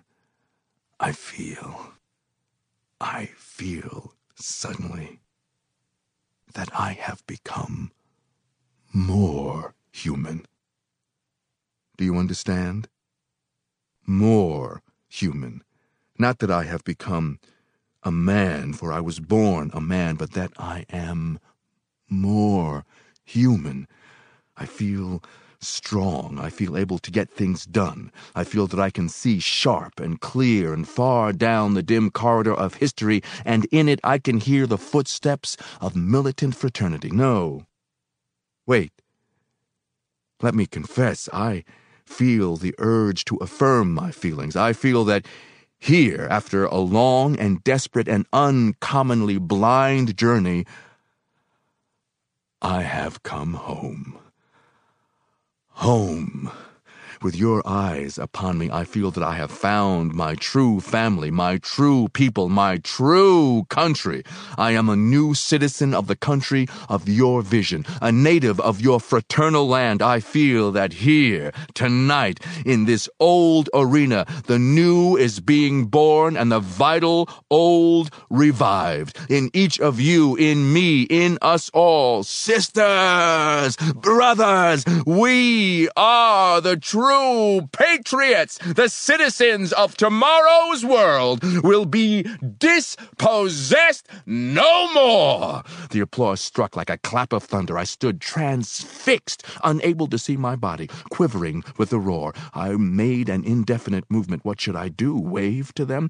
I faced the shouts, cheers, shrill whistling, my eyes burning from the light.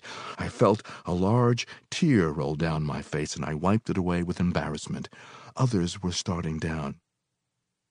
Why didn't someone help me to get out of the spot before I spoiled everything?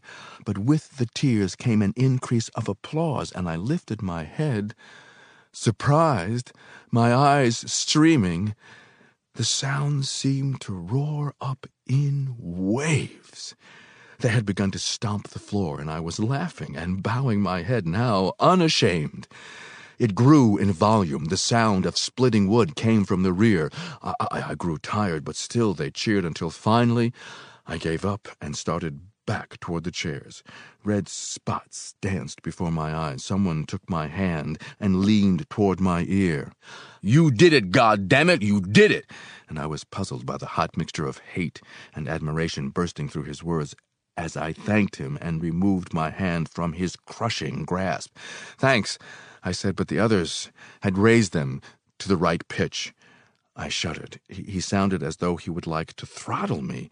I couldn't see, and there was much confusion, and suddenly someone spun me around, pulling me off balance, and I felt myself pressed against warm feminine softness, holding on. "Oh, brother, brother," a woman's voice cried into my ear. "Little brother." And I felt the hot, moist pressure of her lips upon my cheek. Blurred figures bumped about me. I stumbled as in a game of blind man's bluff. My hands were shaken, my back pounded, my face was sprayed with the saliva of enthusiasm, and I decided that the next time I stood in the spotlight, it would be wise to wear dark glasses. It was a deafening demonstration. We left them cheering, knocking over chairs, stomping the floor. Brother Jack guided me off the platform. "It's time we left," he shouted. "Things have truly begun to move. All that energy must be organized." He guided me through the shouting crowd, hands continuing to touch me as I stumbled along. Then we entered the dark passage, and when we reached the end, the spots faded from my eyes, and I began to see again. Brother Jack paused at the door. "Listen to them," he said, "just waiting to be told what to do." And I could still hear the applause booming behind us. Then several of the others broke off their conversation and faced us, the applause muffled down behind the closing door. "Well, what do you think?" Brother Jack said enthusiastically. "How's that for a starter?" There was a tense silence. I looked from face to face, black and white, feeling swift panic. They were grim. "Well?" Brother Jack said, his voice suddenly hard. I could hear the creaking of someone's shoes. "Well?" he repeated. Then the man with the pipe spoke up, a swift charge of tension building with his words. "It was a most unsatisfactory beginning," he said quietly, punctuating the unsatisfactory with a stab of his pipe. He was looking straight at me, and I was puzzled. I looked at the others. Their faces were noncommittal, stolid. "Unsatisfactory," Brother Jack exploded. "And what alleged process of thought led to that brilliant pronouncement?" "This is no time for cheap sarcasm, brother," the brother with the pipe said. "Sarcasm?"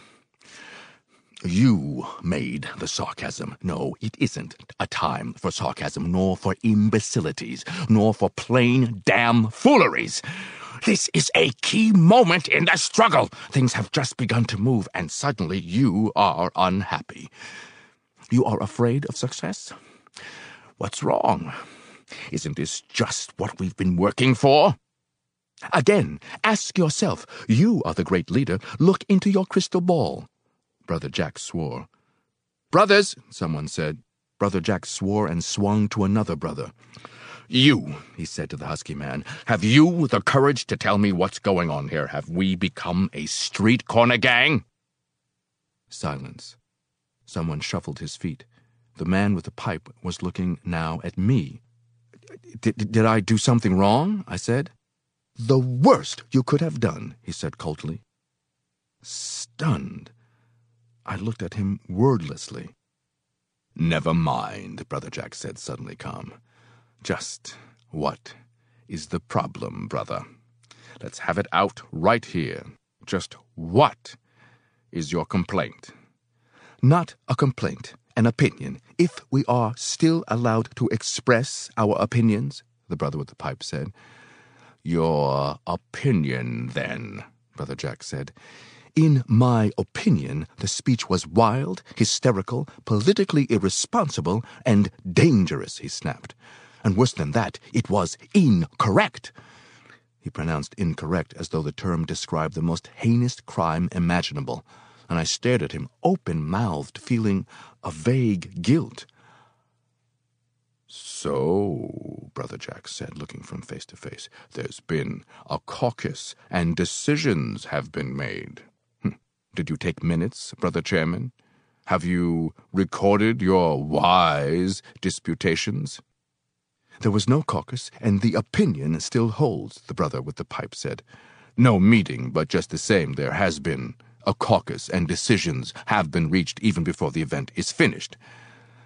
"But, brother," someone tried to intervene. "A most brilliant operation," Brother Jack went on, smiling now. "A consummate example of skilled theoretical Nijinsky's leaping ahead of history. But come down, brothers, come down, or you'll land on your dialectics. The stage of history hasn't built that far. The month after next, perhaps, but not yet. And what do you think, Brother Restrum?" he asked, pointing to a big fellow of the shape and size of supercargo. "I think the brother's speech was backward and reactionary," he said. I wanted to answer but could not. No wonder his voice had sounded so mixed when he congratulated me. I could only stare into the broad face with its hate-burning eyes. "And you?" Brother Jack said. "I liked the speech," the man said. "I thought it was quite effective." "And you?" Brother Jack said to the next man.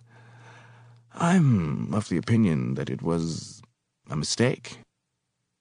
And just why? Because we must strive to reach the people through their intelligence. Exactly, the brother with the pipe said. It was the antithesis of the scientific approach. Ours is a reasonable point of view. We are champions of a scientific approach to society. And such a speech as we've identified ourselves with tonight destroys everything that has been said before.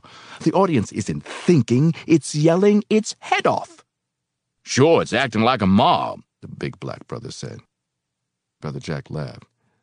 And this mob, he said, is it a mob against us, or is it a mob for us? How do our muscle-bound scientists answer that?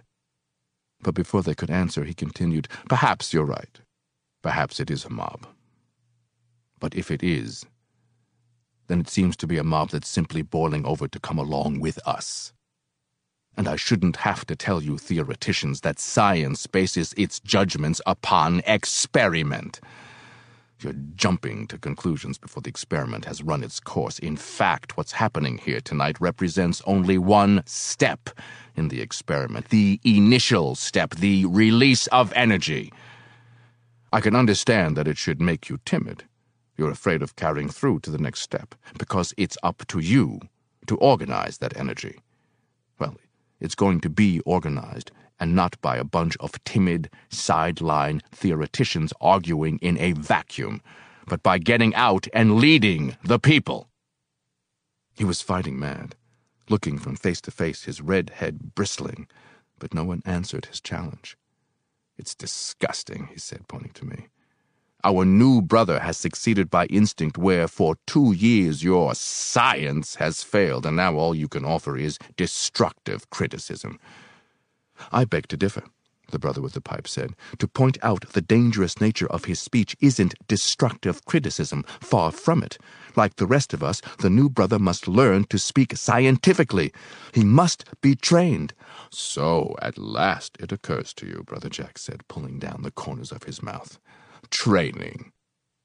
All is not lost. There's hope that our wild but effective speaker may be tamed.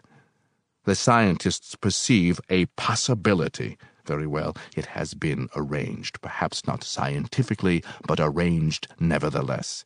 For the next few months, our new brother is to undergo a period of intense study and indoctrination under the guidance of Brother Hambro. That's right, he said as I started to speak. I meant to tell you later. But that's a long time, I said. How am I going to live? Your salary will continue, he said. Meanwhile, you'll be guilty of no further unscientific speeches to upset our brother's scientific tranquility. In fact, you ought to stay completely out of Harlem. Perhaps then we'll see if you brothers are as swift at organizing as you are at criticizing. It's your move, brothers. I think Brother Jack is correct, the short, bald man said. I don't think that we, of all people, should be afraid of the people's enthusiasm. What we've got to do is to guide it into channels where it will do the most good. The rest was silent, the brother with the pipe looking at me unbendingly. Come, Brother Jack said. Let's get out of here. If we keep our eyes on the real goal, our chances are better than ever before. And let's remember that science isn't a game of chess, although chess may be played scientifically. The other thing to remember is that if we are to organize the masses, we must first organize ourselves. Thanks to our new brother, things have changed. We mustn't fail to make use of our opportunity. From now on, it's up to you. We shall see, the brother with the pipe said. And as for the new brother, a few talks with Brother Hambro wouldn't harm anyone. Hambro, I thought, going out. Who the hell is he? I suppose I'm lucky they didn't fire me. So, now I've got to go to school again. Out in the night, the group was breaking up and Brother Jack drew me aside. Don't worry, he said. You'll find Brother Hambro interesting, and a period of training was inevitable. Your speech tonight was a test which you passed with flying colors. So, now you'll be prepared for some real work. Here's the address. See Brother Hambro the first thing in the morning. He's already been notified. When I reached home, tiredness seemed to explode within me. My nerves remained tense even after I had had a hot shower and crawled into bed. In my disappointment, I wanted only to sleep, but my mind kept wandering back to the rally. It had actually happened. I had been lucky and had said the right things at the right time, and they had liked me. Or perhaps I had said the wrong things in the right places. Whatever. They had liked it regardless of the brothers, and from now on, my life would be different. It was different already. For now, I realized that I meant everything that I had said to the audience, even though I hadn't known that I was going to say those things. I had intended only to make a good appearance, to say enough to keep the brotherhood interested in me. What had come out was completely uncalculated, as though another self within me had taken over and held forth. And lucky that it had, or I might have been fired. Even my technique had been different. No one who had known me at college would have recognized the speech. But that was as it should have been, for I was someone new. Even though I had spoken in a very old-fashioned way. I had been transformed, and now, lying restless in bed in the dark, I felt a kind of affection for the blurred audience, whose faces I had never clearly seen. They had been with me from the first word. They had wanted me to succeed. And fortunately, I had spoken for them, and they had recognized my words. I belonged to them. I sat up, grasping my knees in the dark as the thought struck home. Perhaps this was what was meant by being dedicated and set aside. Very well, if so, I accepted it. My possibilities were suddenly broadened. As a brotherhood spokesman, I would represent not only my own group, but one that was much larger. The audience was mixed, their claims broader than race. I would do whatever was necessary to serve them well. If they could take a chance with me, then I'd do the very best that I could. How else could I save myself from disintegration? I sat there in the dark, trying to recall the sequence of the speech. Already it seemed the expression of someone else. Yet I knew that it was mine, and mine alone, and if it was recorded by a stenographer, I would have to look at it tomorrow. Words, phrases skipped through my mind. I saw the blue haze again. What had I meant by saying that I had become more human? Was it a phrase that I had picked up from some preceding speaker or a slip of the tongue? For a moment I thought of my grandfather and quickly dismissed him. What had an old slave to do with humanity? Perhaps it was something that Woodbridge had said in the literature class back at college. Oh, I could see him vividly, half drunk on words and full of contempt and exaltation, pacing before the blackboard chalked with quotations from Joyce and Yeats and Sean O'Casey, thin, nervous, neat, pacing as though he walked a high wire of meaning upon which no one of us would ever dare venture. I could hear him. Stephen's problem, like ours, was not actually one of creating the uncreated conscience of his race, but of creating the uncreated features of his face. Our task is that of making ourselves individuals. The conscience of a race is the gift of its individuals who see, evaluate, record. We create the race by creating ourselves, and then, to our great astonishment, we will have created something far more important. We will have created a culture. Why waste time creating a conscience for something that doesn't exist? For you see, blood and skin do not think. But no, it wasn't Woodbridge. More human. Did I mean that I had become less of what I was, less a Negro, or that I was less a being apart, less an exile from down home, the South? But all this is negative. To become less in order to become more? Perhaps that was it. But in what way more human? Even Woodridge hadn't spoken of such things. It was a mystery once more, as at the eviction I had uttered words that had possessed me. I thought of Bledsoe and Norton and what they had done. By kicking me into the dark, they'd made me see the possibility of achieving something greater and more important than I'd ever dreamed. Here was a way that didn't lead through the back door, a way not limited by black and white, but a way which, if one lived long enough and worked hard enough, could lead to the highest possible rewards. Here was a way to have a part in making the big decisions, of seeing through the mystery of how the country, the world, really operated. For the first time, lying there in the dark, I could glimpse the possibilities of being more than a member of a race. It was no dream. The possibility existed. I had only to work and learn and survive in order to go to the top. Ha! Sure, I'd study with Hambro, I'd learn what he had to teach, and a lot more.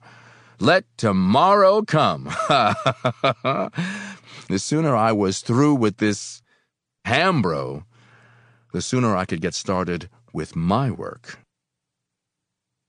Ralph Ellison's Invisible Man, narrated by the great Joe Morton. Thank God scandal is over. Context of white supremacy. We started an hour early. We will be starting an hour early for the next 7 weeks, courtesy of Gus T, participating in yoga teacher training, which starts promptly at the end of this program. Hopefully that will not disrupt the listener participation too much. Folks will be able to join in and keep up because just extraordinary literature from Ralph Ellison. Number again, 641-715-3640. The code 564943#. Press star 61 if you would like to participate. Let me get that question again now that you heard the speech. What do we make of the narrator mentioning the photograph, black prizefighter being beaten blind in the very arena where he gave his speech? A speech he gave where he seems to be saying that he's blind and can't even see the audience while he's giving the speech. Pitch that question again. My other question, one you can ponder. If you have a thought today, great, but this is one we should all be thinking about. Maybe should have been thinking about from page 1, but certainly we'll think about from now to the end. This book is not called The Invisible Man. It's Ralph Ellison's Invisible Man. The significance of there being no definite article, as they call it, not the Invisible Man, just Ralph Ellison's Invisible Man. Why is that important, or is it important at all?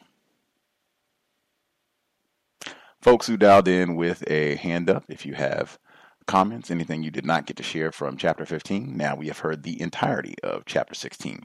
If you dialed in with a hand up, line should be open. Let's see. Red in Nevada, Rob in Wisconsin. I'll nab other folks as I see hands.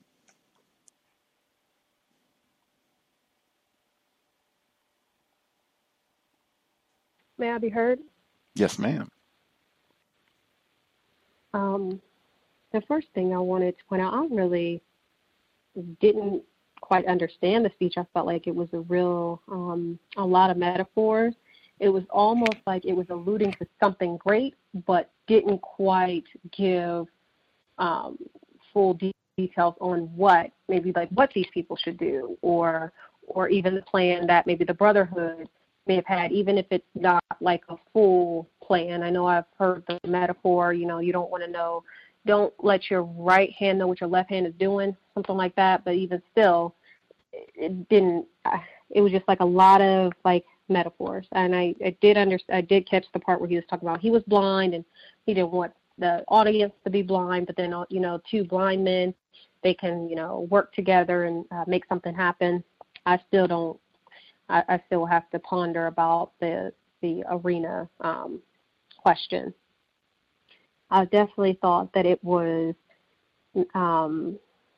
the part where Brother Jack said, "Don't end your usefulness before you've begun," and I feel like maybe that might be alluding to something like in the future, because it definitely seems like they already know. They're already kind of let him know, you're replaceable. Just because we've kind of picked you out as that maybe token Negro, we can make anyone into a token Negro. So, and he wasn't even, it didn't really even seem like he was really trying to really tell the truth about, I guess, the arrangement. The part after the speech where I think it was a black male brother who kind of was like congratulating him on this speech, and he said, I thought he sounded as if I thought he might throttle me. I thought that was interesting, almost like another, subliminal anti-sexual part kind of put in the book, kind of like the young Emerson. I also noticed where some of the brothers, after the speech, they thought that it wasn't as scientific, in which they kind of are basically seeming like they're supposed to be theoreticians and scientists, and kind of going against Brother Jack, which it really seems like he's supposed to be a leader of this little group. And I thought that was interesting, and how Brother Jack was like, well, are we supposed to be like a street gang because we're having this somewhat fight? And I didn't think that the fight was that bad, but, just not even like within these little groups, maybe really not even being able to voice your true opinion. And just the whole scientist thing, and how Jack was saying, well, this is an experiment. You have to first, let the experiment play out before you can really judge the results. The other thing, I thought it was interesting how, I think it was Brother Jack again, and he was talking about the passage says, the other thing to remember is that if we are to organize the masses, we must first organize ourselves. And I think that's something that really, as victims, we kind of don't have that full grasp of. And I guess the last thing that I'll mention is just towards the end of the chapter. I feel like this might be one of the very few times where black or darkness, I see it kind of is used as a positive, where the protagonist, he was saying, by kicking me into the dark, they've made me see the possibility of achieving something greater and more important than I'd ever dreamed of. And it's not just, black and despair, but it's also, I guess, even though it kind of references, they, just left him out to dry, I guess he is a metaphor, but he thinks that this is a great opportunity. And then he goes on, and then there was the part, where he goes on to say, I glimpsed the possibility of being more than a member of a race. And so I just think that that's where kind of playing into this whole individuality, and how that's supposed to be better for him, and that's also supposed to be better for the race. And I thought that was interesting, just kind of something that I think a lot of us is confused, or at least with me, being confused, like if I'm better, then that'll make the whole black race look better, and that couldn't be farther from the truth. The last thing, with him being possessed by his words, it kind of reminds me of a preacher. I used to go to church, and almost made it seem like the preachers, they would kind of allude to maybe speaking in a third tongue or being possessed by the Holy Ghost. I don't know if that's what he mean or not, but I'll mute my line there. Thank you for allowing me to share. Much obliged, Red. I thought that was significant as well. Just yeah, him saying he was possessed. Let's see, Rob in Wisconsin. If you had commentary, you should be with us. I'll look for other folks if I see any hands. Or did you have any commentary, You Rob? heard? Yes, sir. Okay. I missed the speech. I stepped away from my laptop, but I was just briefly looking over the text. And with the commentary that you shared, re-examining the question, when he forgot what was in the pamphlet and he said he had to rely on tradition, and he spoke of, the old down south, I'm sick and tired of being sick and tired. That, along with him saying that he was blind and the audience was, I guess, blind too. It almost, to me, sounds like a plea for black people and white people to, I want to say, ignore the system so people won't be mistreated. It almost sounds like a plea just for correct treatment. And then the other piece that stood out was after the speech, the commentary between the character that was smoking the pipe and Brother Jack, and just the language that was used,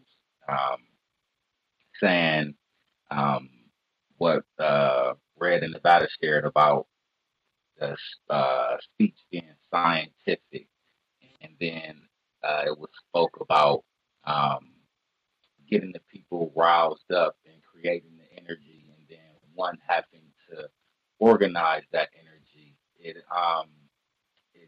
That conversation between the two white people sounded almost organized, and I got that impression when I think Red touched on that as well, speaking that the speech was an experiment, and when they were leaving, Brother Jack told the Invisible Man that he did well and that the training was inevitable, and that's kind of what really made me think that maybe the two white people had conversed prior to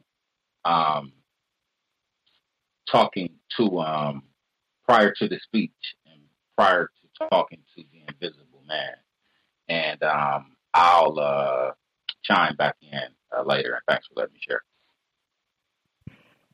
Appreciate that, Rob in Wisconsin. I'll share some of the things that stood out in chapter 16. I don't think the audience was blind. If folks read or have a passage, but I got the impression it was just the protagonist, Invisible Man, who was blind, having some vision problems, not the audience. But chapter 16, the latter portion of it anyway,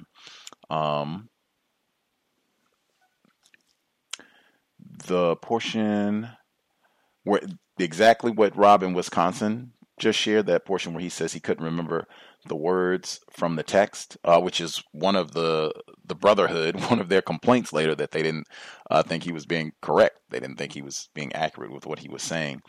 But he says he couldn't remember the words and phrases that he read earlier, so he had to fall back on tradition. And I think it was Red Nevada, after the first audio segment, she was saying that the section where he said that he just kind of got lost in the moment and all the clapping and the spotlight and the music in this big arena, and he just got swept up in the emotion of it all, and he's not thinking. That happens consistently. Whites are great at getting us to not be logical and just go off more of emotion, rhetoric, metaphors. That's why somebody points that out regularly. Really be mindful of those metaphors. That can be a big way of people talking and talking and talking, and you're not really getting understanding, logic, truth with what's being said. But again, I was even thinking with that because he said that he selected one of the political techniques that I'd heard so often at home And I'm thinking, when he was back home, he's talking to black people. So I don't know. It seemed like he's talking, at least there are a sizable number of whites present for this speech. I don't know. Or then again, the first speech that we hear him give down home was not to black people. It was to a group of white men at the Battle Royal. So, I guess he does have some experience back home speaking to whites. Continuing, yeah, he says he couldn't see the audience. I think that's super important, and immediately goes my mind right back to the prize fighter who was beaten blind in the arena, not having an understanding. And I absolutely think that these, I mean, it's clear they have a little rendezvous right in front of him before they go in for the meeting. Like, we'll leave the Negro over there and we'll, talk it up amongst ourselves. They've clearly been plotting. He is at a disadvantage throughout this process. So I'm sure they've had multiple conversations. The whole speech, it's lots of metaphors throughout. I mean, I have no idea what's being talked about here. Just lots of metaphors and something where I guess you can feel good. But I mean, if you understand system of racism, white supremacy, asking questions, what problem are we here to solve exactly? I don't recall that. What should we be doing exactly to solve this problem? No clarity. And I could see why. Maybe this is an experiment. Maybe we want to have a Negro on staff that we can pull out to give these sort of nonsensical speeches that get people riled up every now and then. Maybe that's something that, that can be useful to an organization like this, to racist man, racist woman. Let's see. I think that the whole, like, after the speech is done and they're coming to critique him and say what a terrible job he's done. White scientists, when they come with all of this rhetoric about it's not scientific, whites are the best at practicing white supremacy racism under the guise of we are experts, we are so scholarly, we are so scientific about what it is we do. They are scientific white terrorists, make no mistake about that. But when it comes to other realms, frequently they are feigning intelligence on matters and or just trying to act as though they are an expert in a subject matter when really all they're doing is practicing racism, just berating a black person, want to tell you how bad you are and you don't know anything, when they could be the most clueless person, well, not clueless about racism, but clueless about, whatever they're critiquing you on. In this situation, I think it's a little bit of both, because I do think the speech is nonsense, but I also think that they're practicing racism. That being said, when they're giving their critique, one of the whites in the brothers says, in my opinion, the speech was wild, hysterical, politically irresponsible, and dangerous. And worse than that, it was incorrect. He pronounced incorrect as though the term described the most heinous crime imaginable. And I stared at him, open mouth, feeling a vague guilt. Woo! Again, the brilliance of Ellison. I mean, why? And I think that is two sentences. Oh, wait a minute. All one sentence, that the last portion, all one sentence, just incredible, descriptive, powerful, concise writing. Wow. And the indictment, him feeling like, yeah, I am just up here, kind of spewing some nonsense. I forgot what was in the pamphlet, and I'm just kind of going, I don't know what to do. I don't know what to do. Feeling a vague sense of guilt that, yeah, he kind of got me here. The Nijinskis, I did not know what that was. I think that's always great practice. I'm bad at this myself, at not every time. If there's a word that you don't know, and sometimes you can figure it out with context, sometimes you can't. And even sometimes if you can figure it out with context, it's still good to look it up, just because sometimes there'll be different definitions or just a different additional information that can be helpful. So I didn't know the portion that says, a most brilliant operation, Brother Jack went on, smiling now, a consummate example of skilled theoretical Nijinskis leaping ahead of history.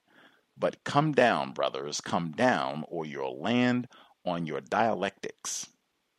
I didn't know what Nijinsky's, I didn't know what that was, so I looked it up. It's Vasilav Nijinsky. This is a suspected racist ballet dancer, and choreographer, cited as the greatest male dancer of the early 20th century. Born in Kiev to Polish parents, he grew up in Russia. Considers himself to be Polish. I might consider this, or I do consider this, more of the white identification. I think one of our listeners talked about before that Ellison named after Ralph Ellison, very immersed in white literature, white culture, widespread, I would say. I think many black people, even right now, 2018, immerse ourselves in white culture. Many non-white people, victims of white supremacy worldwide, immerse themselves in white culture with the hopes that this will show us as worthy of correct treatment, as not being like the other niggers. I think there's been years, centuries of this sort of response to white supremacy racism, but that's Nijinsky. Learn something.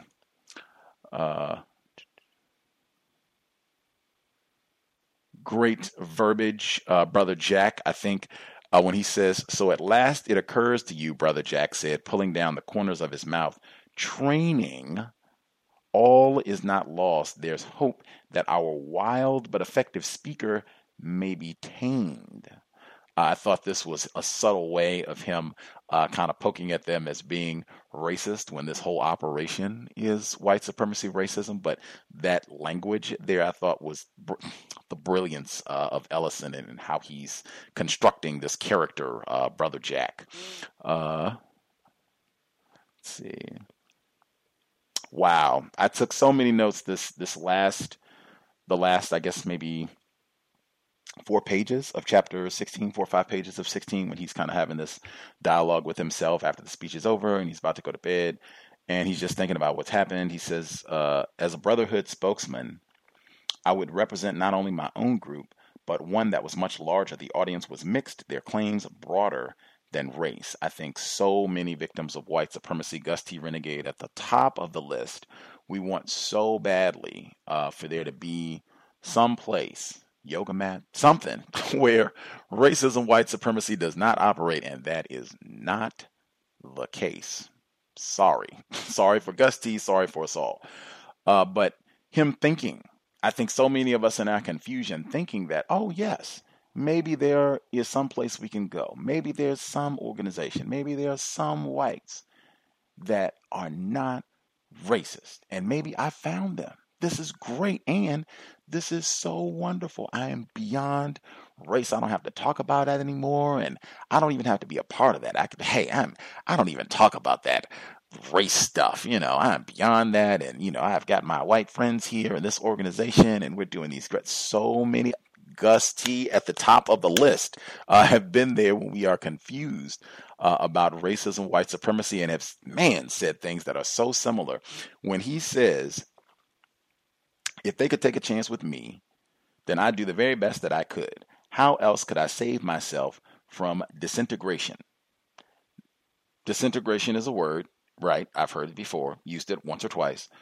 If you remove the DIS, integration, I thought that was very significant. If just having the word integration right there, where this whole, last 2-3 pages to me seems to be a lot about being closer to white people, being closer to racist man, racist woman in proximity. When I was down south, I didn't get to see them that often unless, they wanted me to have myself beaten blind at the Battle Royal for their entertainment. Now maybe we can have dinner together or sit down and I don't have to be beaten senseless. We can sit down and talk. And, maybe I can get me a cute white woman like that one that was in the boxing ring and, we can do whatever. But that seems to be what a lot of people associate with quote unquote integration. That's what a lot of us have been trained to think will happen with quote unquote integration. Certainly that was happening a lot at the time that this book was published, 1952. So that's 2 years before Brown v. Board of Education, integration. Next. wow, he has so many. I'm talking about the protagonist. He has so many anti-black sentiments throughout the portion of the text that we've heard thus far, and the way that he talks bad about other black people, the way that he talks about True Blood, the way that he talks about the black boys at the Battle Royal at the beginning, the way that he talks about some of the black people that he sees going on the way to the Golden Day. It's throughout the text. He talks really, really bad about black people. This, I think, is the worst. He's thinking about, why he said he feels more human at this point. And I already told you my answer. He's closer to racist man, racist woman, physically in proximity. When he says, and he's trying to understand why he said this, more human, he says, for a moment I thought of my grandfather and quickly dismissed him. What had an old slave to do with humanity? Wow. And again, this is encouraged. The brotherhood, the good whites have told him, you got to leave all those niggers behind, Mary and your family and all of them. So they have kind of encouraged this, whatever, to these folks. But I mean, wow, dead grandfather, what does he know about humanity? Forget that old dead nigger. A lot of notes on the last few portions here. His immersion in white literature continues to shine through, where he says, when he's thinking perhaps it was something that Woodridge had said in the literature class back at college, I could see him vividly half-drunk on words, again someone intoxicated with language, and full of contempt and exaltation, pacing before the blackboard chalked with quotations from Joyce and Yeats and Sean O'Casey, thin, nervous, neat, pacing as though he'd walked a high wire of meaning upon which none of us would ever dare venture. Lots of immersion, white literature right there. Lots of these folks, if you go to Barnes and Noble, Borders, wherever your local bookstore is, these would be the folks, the white faces that you would see prominently featured throughout the store. When he says, skipping down like a paragraph, he says, but no, it wasn't Woodridge. More human. Did I mean that I had become less of what I was, less of a Negro? Or that I was less of being apart, less an exile from down home, the South, whites I insert, but all this is negative, to become less in order to become more, question mark. I think today the way they would say it might be addition by subtraction or some manipulation of that phrase. Let's see. Here was a way, skipping down just a paragraph, here was a way that didn't lead through the back door, a way not limited by black and white, but a way which, if one lived long enough and worked hard enough, could lead to the highest possible rewards. Again, the dream that racism, white supremacy, some of these folks are not racist. This is somewhere where racism does not exist and you can just work hard and anything is possible. So many of us, we want to believe that that is so. He is still very naive. We're at the halfway point. Yeah, that part, I think where Red said she thought it was maybe a positive portrayal of darkness. It's so much of this is immersed in confusion, I think, and the illusion. I guess I would have to pull in the phrase. I think it's so tacky, but the illusion of inclusion. I think I might have to pull. So much of this is based on an inaccurate understanding of racism, white supremacy. It's hard to associate something positive with incorrect logic. That's why I have a little struggle with that. But any other folks who dialed in, if you have comment, question, anything that stood out from what we read today, conclusion of chapter 16.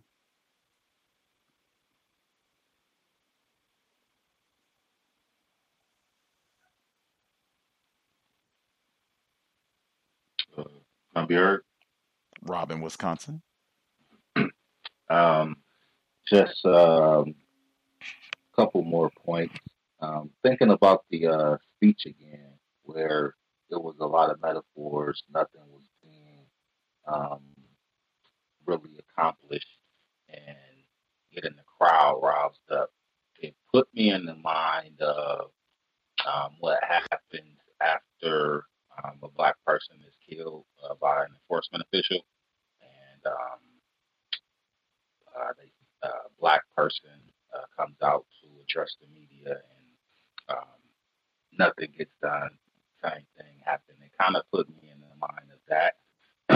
And the conversation between the two white people, um, that really is sticking out to me. Just the language that was being used, and the one white person praising him and then one white person criticizing him, really makes me think, like, in that moment, how does the invisible man feel? How does he take that? And I think that that really highlights um, myself at the top of the list, like you say, Gus, um, how I feel, you know, operating um, in this system of white supremacy, classified as a black male.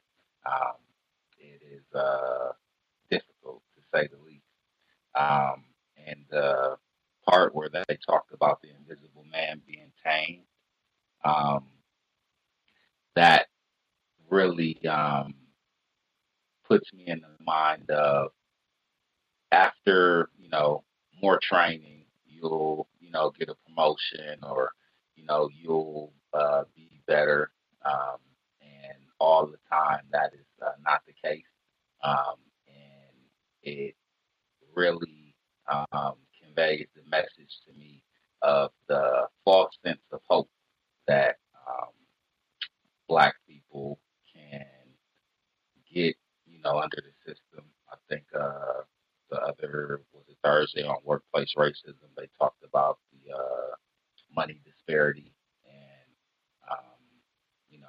from my observation, black people really don't have the opportunity and don't really get to live the American dream.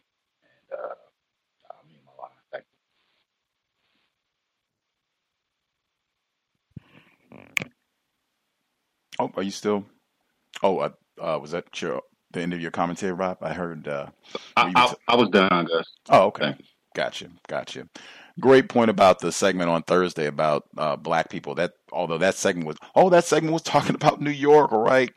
Right on time, Rob, in Wisconsin. That segment was talking about New York in 2018 and talking about the terrible living conditions that black people live in, and how they have a shorter life expectancy, and they have poor wages, just like our protagonist in Invisible Man, living with the roaches and no heat, in the cold, and terrible job, or can't find a job, period, and then getting terrible jobs once you do find employment. But exact same conditions, nearly 100 years apart. Again, this portion of the book is like 1920. So,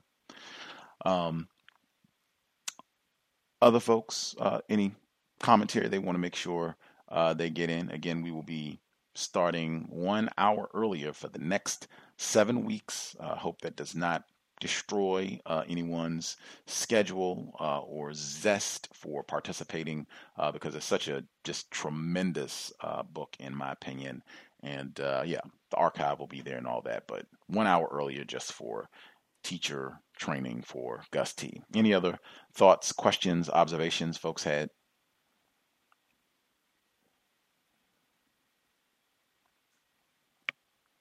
Everybody satisfied? Caller at 9749. Did you have questions, comments you wanted to share? Oh, I just got on the call, so I read chapter 16 and 17. So I don't know if you guys we're at the end of on 16. chapter 17 on. Oh, okay.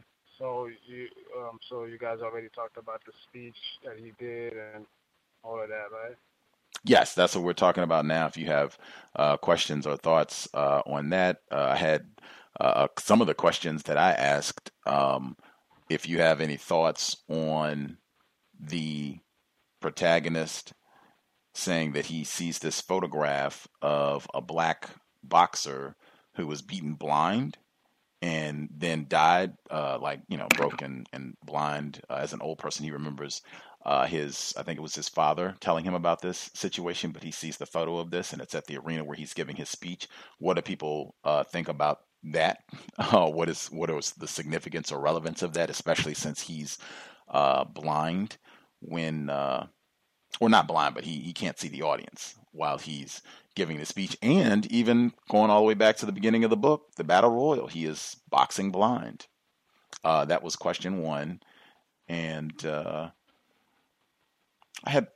feel like I asked several questions. That was one question. Oh, I have some thoughts on that. yes, sir. Oh, I don't know. I'm sorry. I didn't mean to cut you off. Go ahead.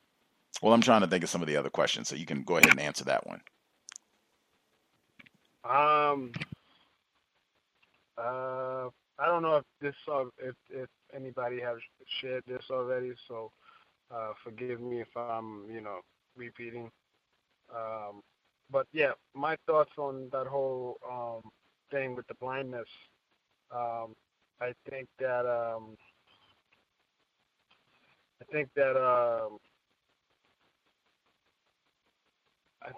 the narrator has a good point about that, because if you look from the beginning, I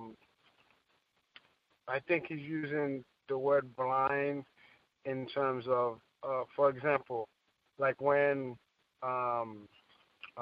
what's his name? The guy, the school principal, not the principal, the school director or president or whatever. Dr. Bledsoe? Yeah, Bledsoe.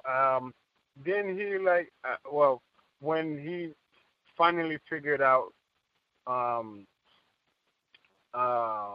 what was in the letters, he saw that he was betrayed by Dr. Bledsoe, and I feel that when he uses the metaphor blindness, it seems to me that Dr. Bledsoe was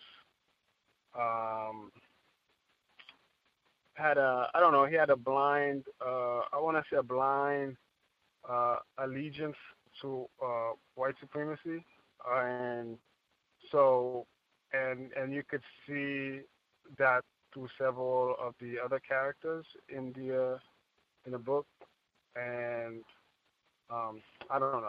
I need to get my thoughts together. Probably not articulating it correctly, so I'll mute my line for now. That is allowed. I remember the other, or at least one of the other questions, if you want to ponder on that too, have more to even think on.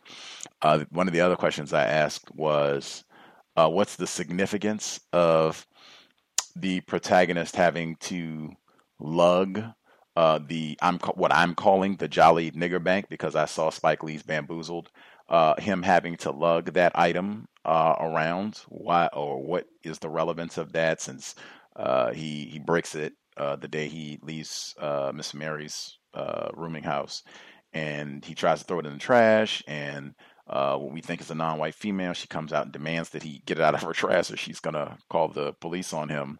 He gets it out, throws it on the ground, and then another, black male, retracts it and makes him take it back, and then accuses him of being a scoundrel on top of it.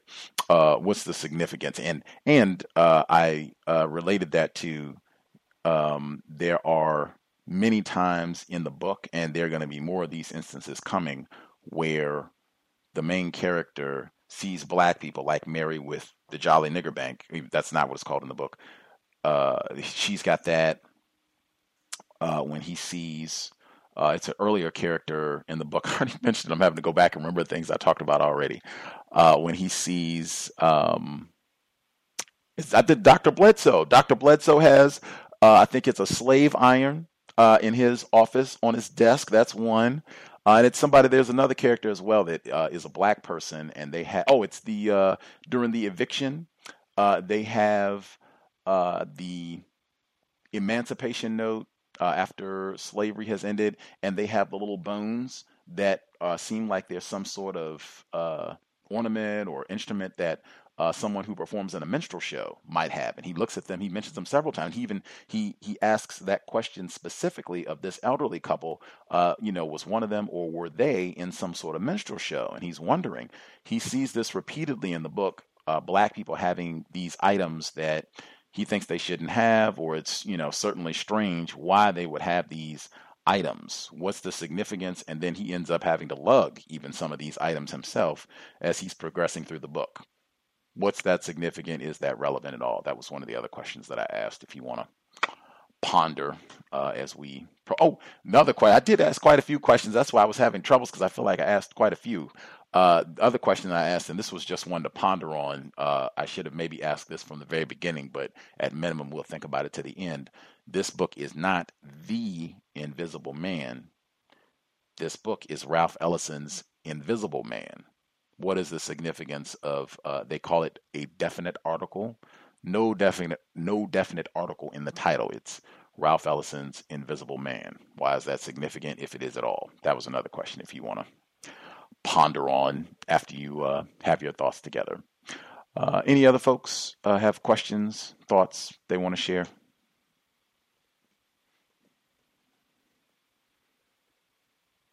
Gus's yoga schedule probably disrupted everyone's thinking for the book session today, just being an hour. That hour is significant. I just was talking to Emmy and mentioned it on the broadcast. I played the audio segment, just changing the time. An hour can have a huge impact on people's functioning. Any other thoughts? Rob in Wisconsin, did you have something you wanted to share?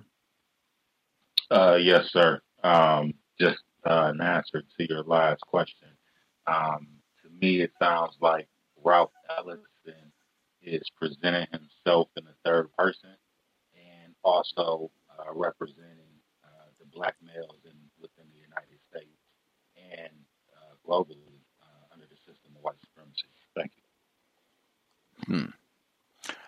There's quite a bit of evidence in some of the biographies and research on Ellison's life that many of the things that happen in this book overlay or parallel some of Ellison's experiences, him going to school in the South and then going to New York to try to get a job to pay for college. There's lots of overlap in some of the things that happen to the main character and things that happen to Ellison in his life. So absolutely. And definitely, I think a lot of black people, period, particularly I would think black males, since the main character is a black male, but I think a lot of black people, period, can relate to Invisible Man, the character in the book. Any other comments, questions? May I be heard? Red in Nevada.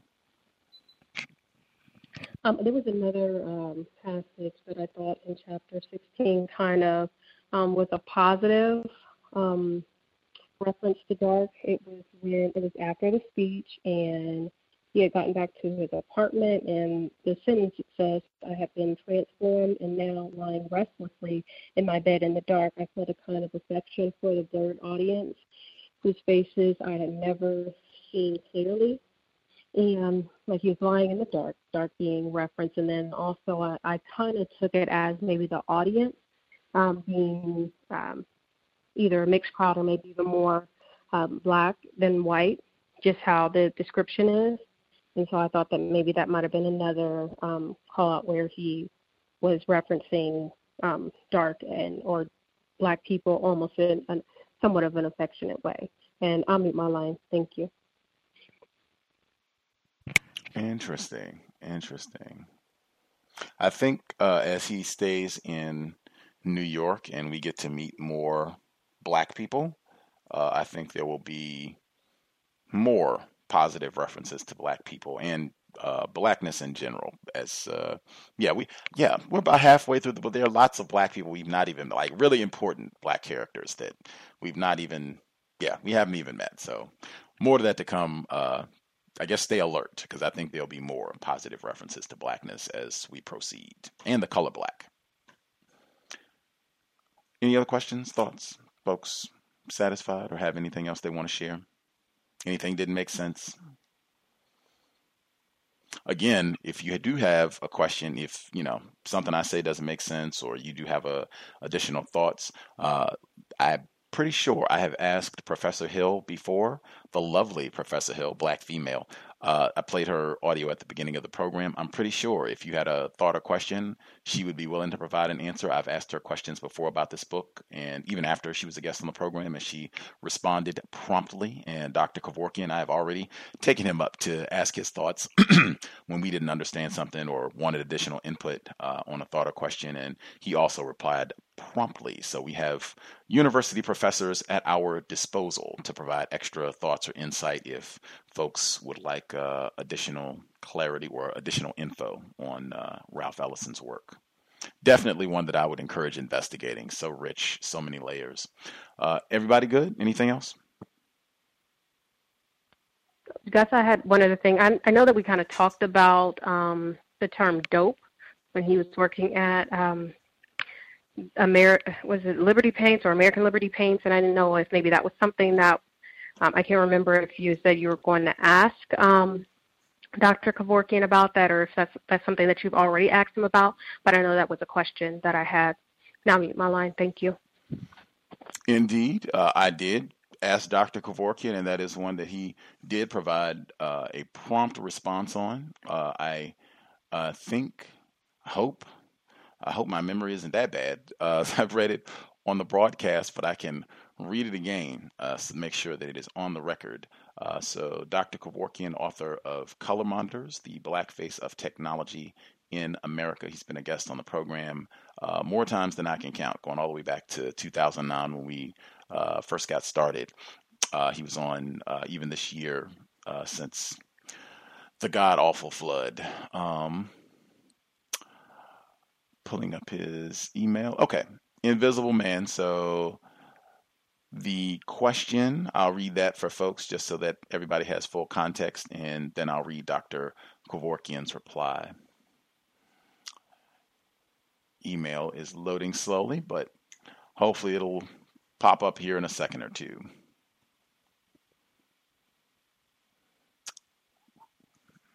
We'll be here tomorrow. Compensatory call in 9 p.m. Eastern, 6 p.m. Pacific. Tune in. We'll catch up on what transpired last 7 days on the plantation. Will be good to catch up, counter-racist suggestions, thoughts, views. Wow, that is wacky. I've never had my mail take that long to open. I'm going to just go to a different browser and see if that courses, technical college, and enrolled in a literature course, and we're studying the elements of short fiction and the elements of a novel. And I just learned what the word protagonist means just a couple of days ago, so it was very interesting to hear that word on the program. Thank you. Oh, what does it mean? Let's hear. What does it mean? Protagonist. The main character in the story. Oh, okay. We've been using it correctly, yes? And reading is more important than watching television. Amen. Amen. Amen. Absolutely. Absolutely. The Grandcestor, Dr. Francis Cress Welsing. All right. Woo. Yes. It only took 5 hours. So, the question was, what is the significance of the black liquid that's added to the optic white paint being called dope? So that was Liberty Paints. I think that was like 2-3 weeks back. We read that. Dr. Kevorkian's reply. The word dope can have many different meanings, and these meanings were all current at Ellison's time. But one thing that they tend to have in common is that dope is some kind of unspecified additive, one that is necessary for a particular purpose, but that is often not explicitly authorized or even legal. In contemporary sports, people speak of doping scandals.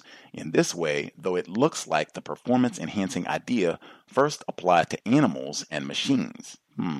Here are some of those related meanings from Oxford English Dictionary. A preparation, mixture, or drug which is not specifically named, see quotations, in stuff, slang, originally first used 1872. Next, a substance added to petrol or other fuel, etc. to increase its efficiency, an additive.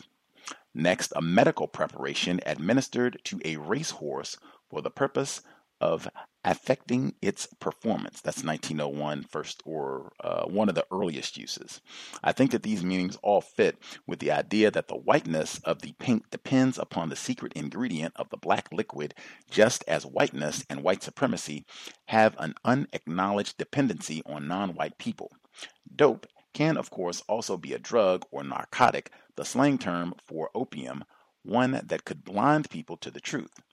B. Opium, especially the thick, treacle-like preparation used in opium smoking, hence applied to stupefying drugs and narcotics in general or to alcoholic drink. Used this way since 1986. Figuratively, dope can be used to describe both a secret truth and the deceptions that hide that truth.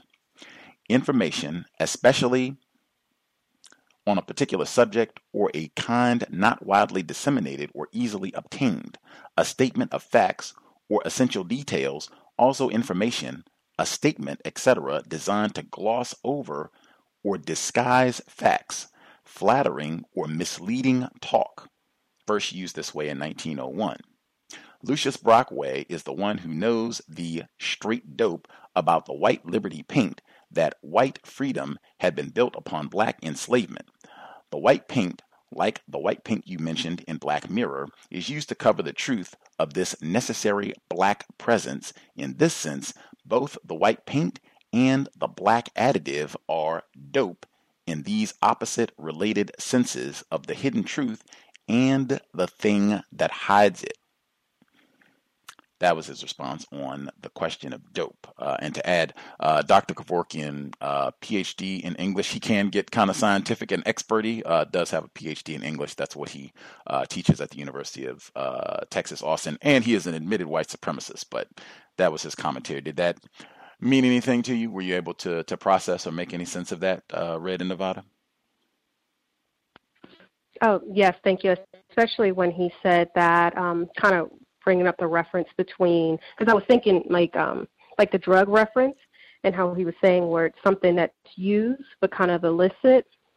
But like you said, it was definitely very robust, and I'll have to go back through the archives and listen to it some more. But that's what I was kind of thinking of it as well. But yes, thank you so much for reading it. Now I'll mute my line. Indeed. English, but words are super important. Anything else folks want to get in?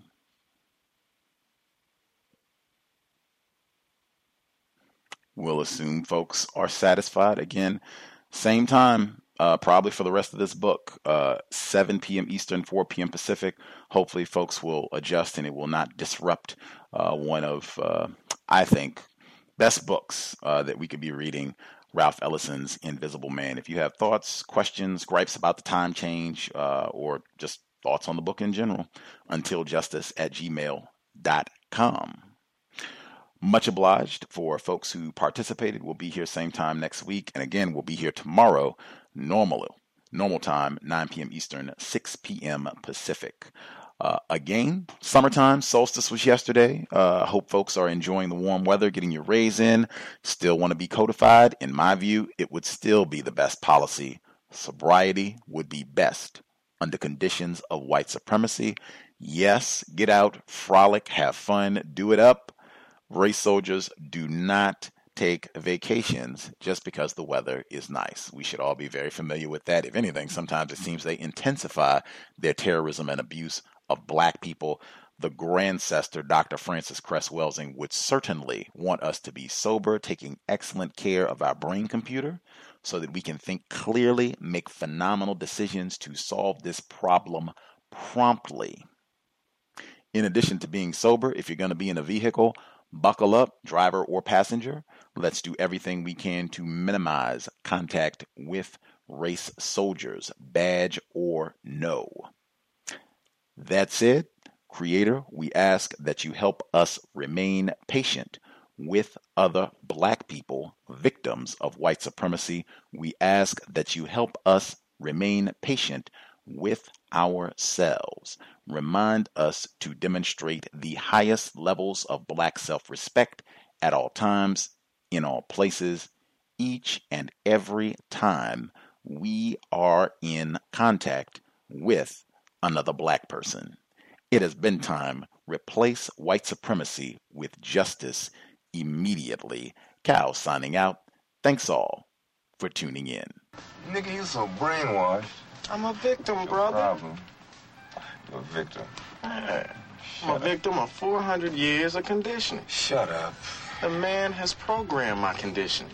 Mm-hmm. Even my conditioning has been conditioned.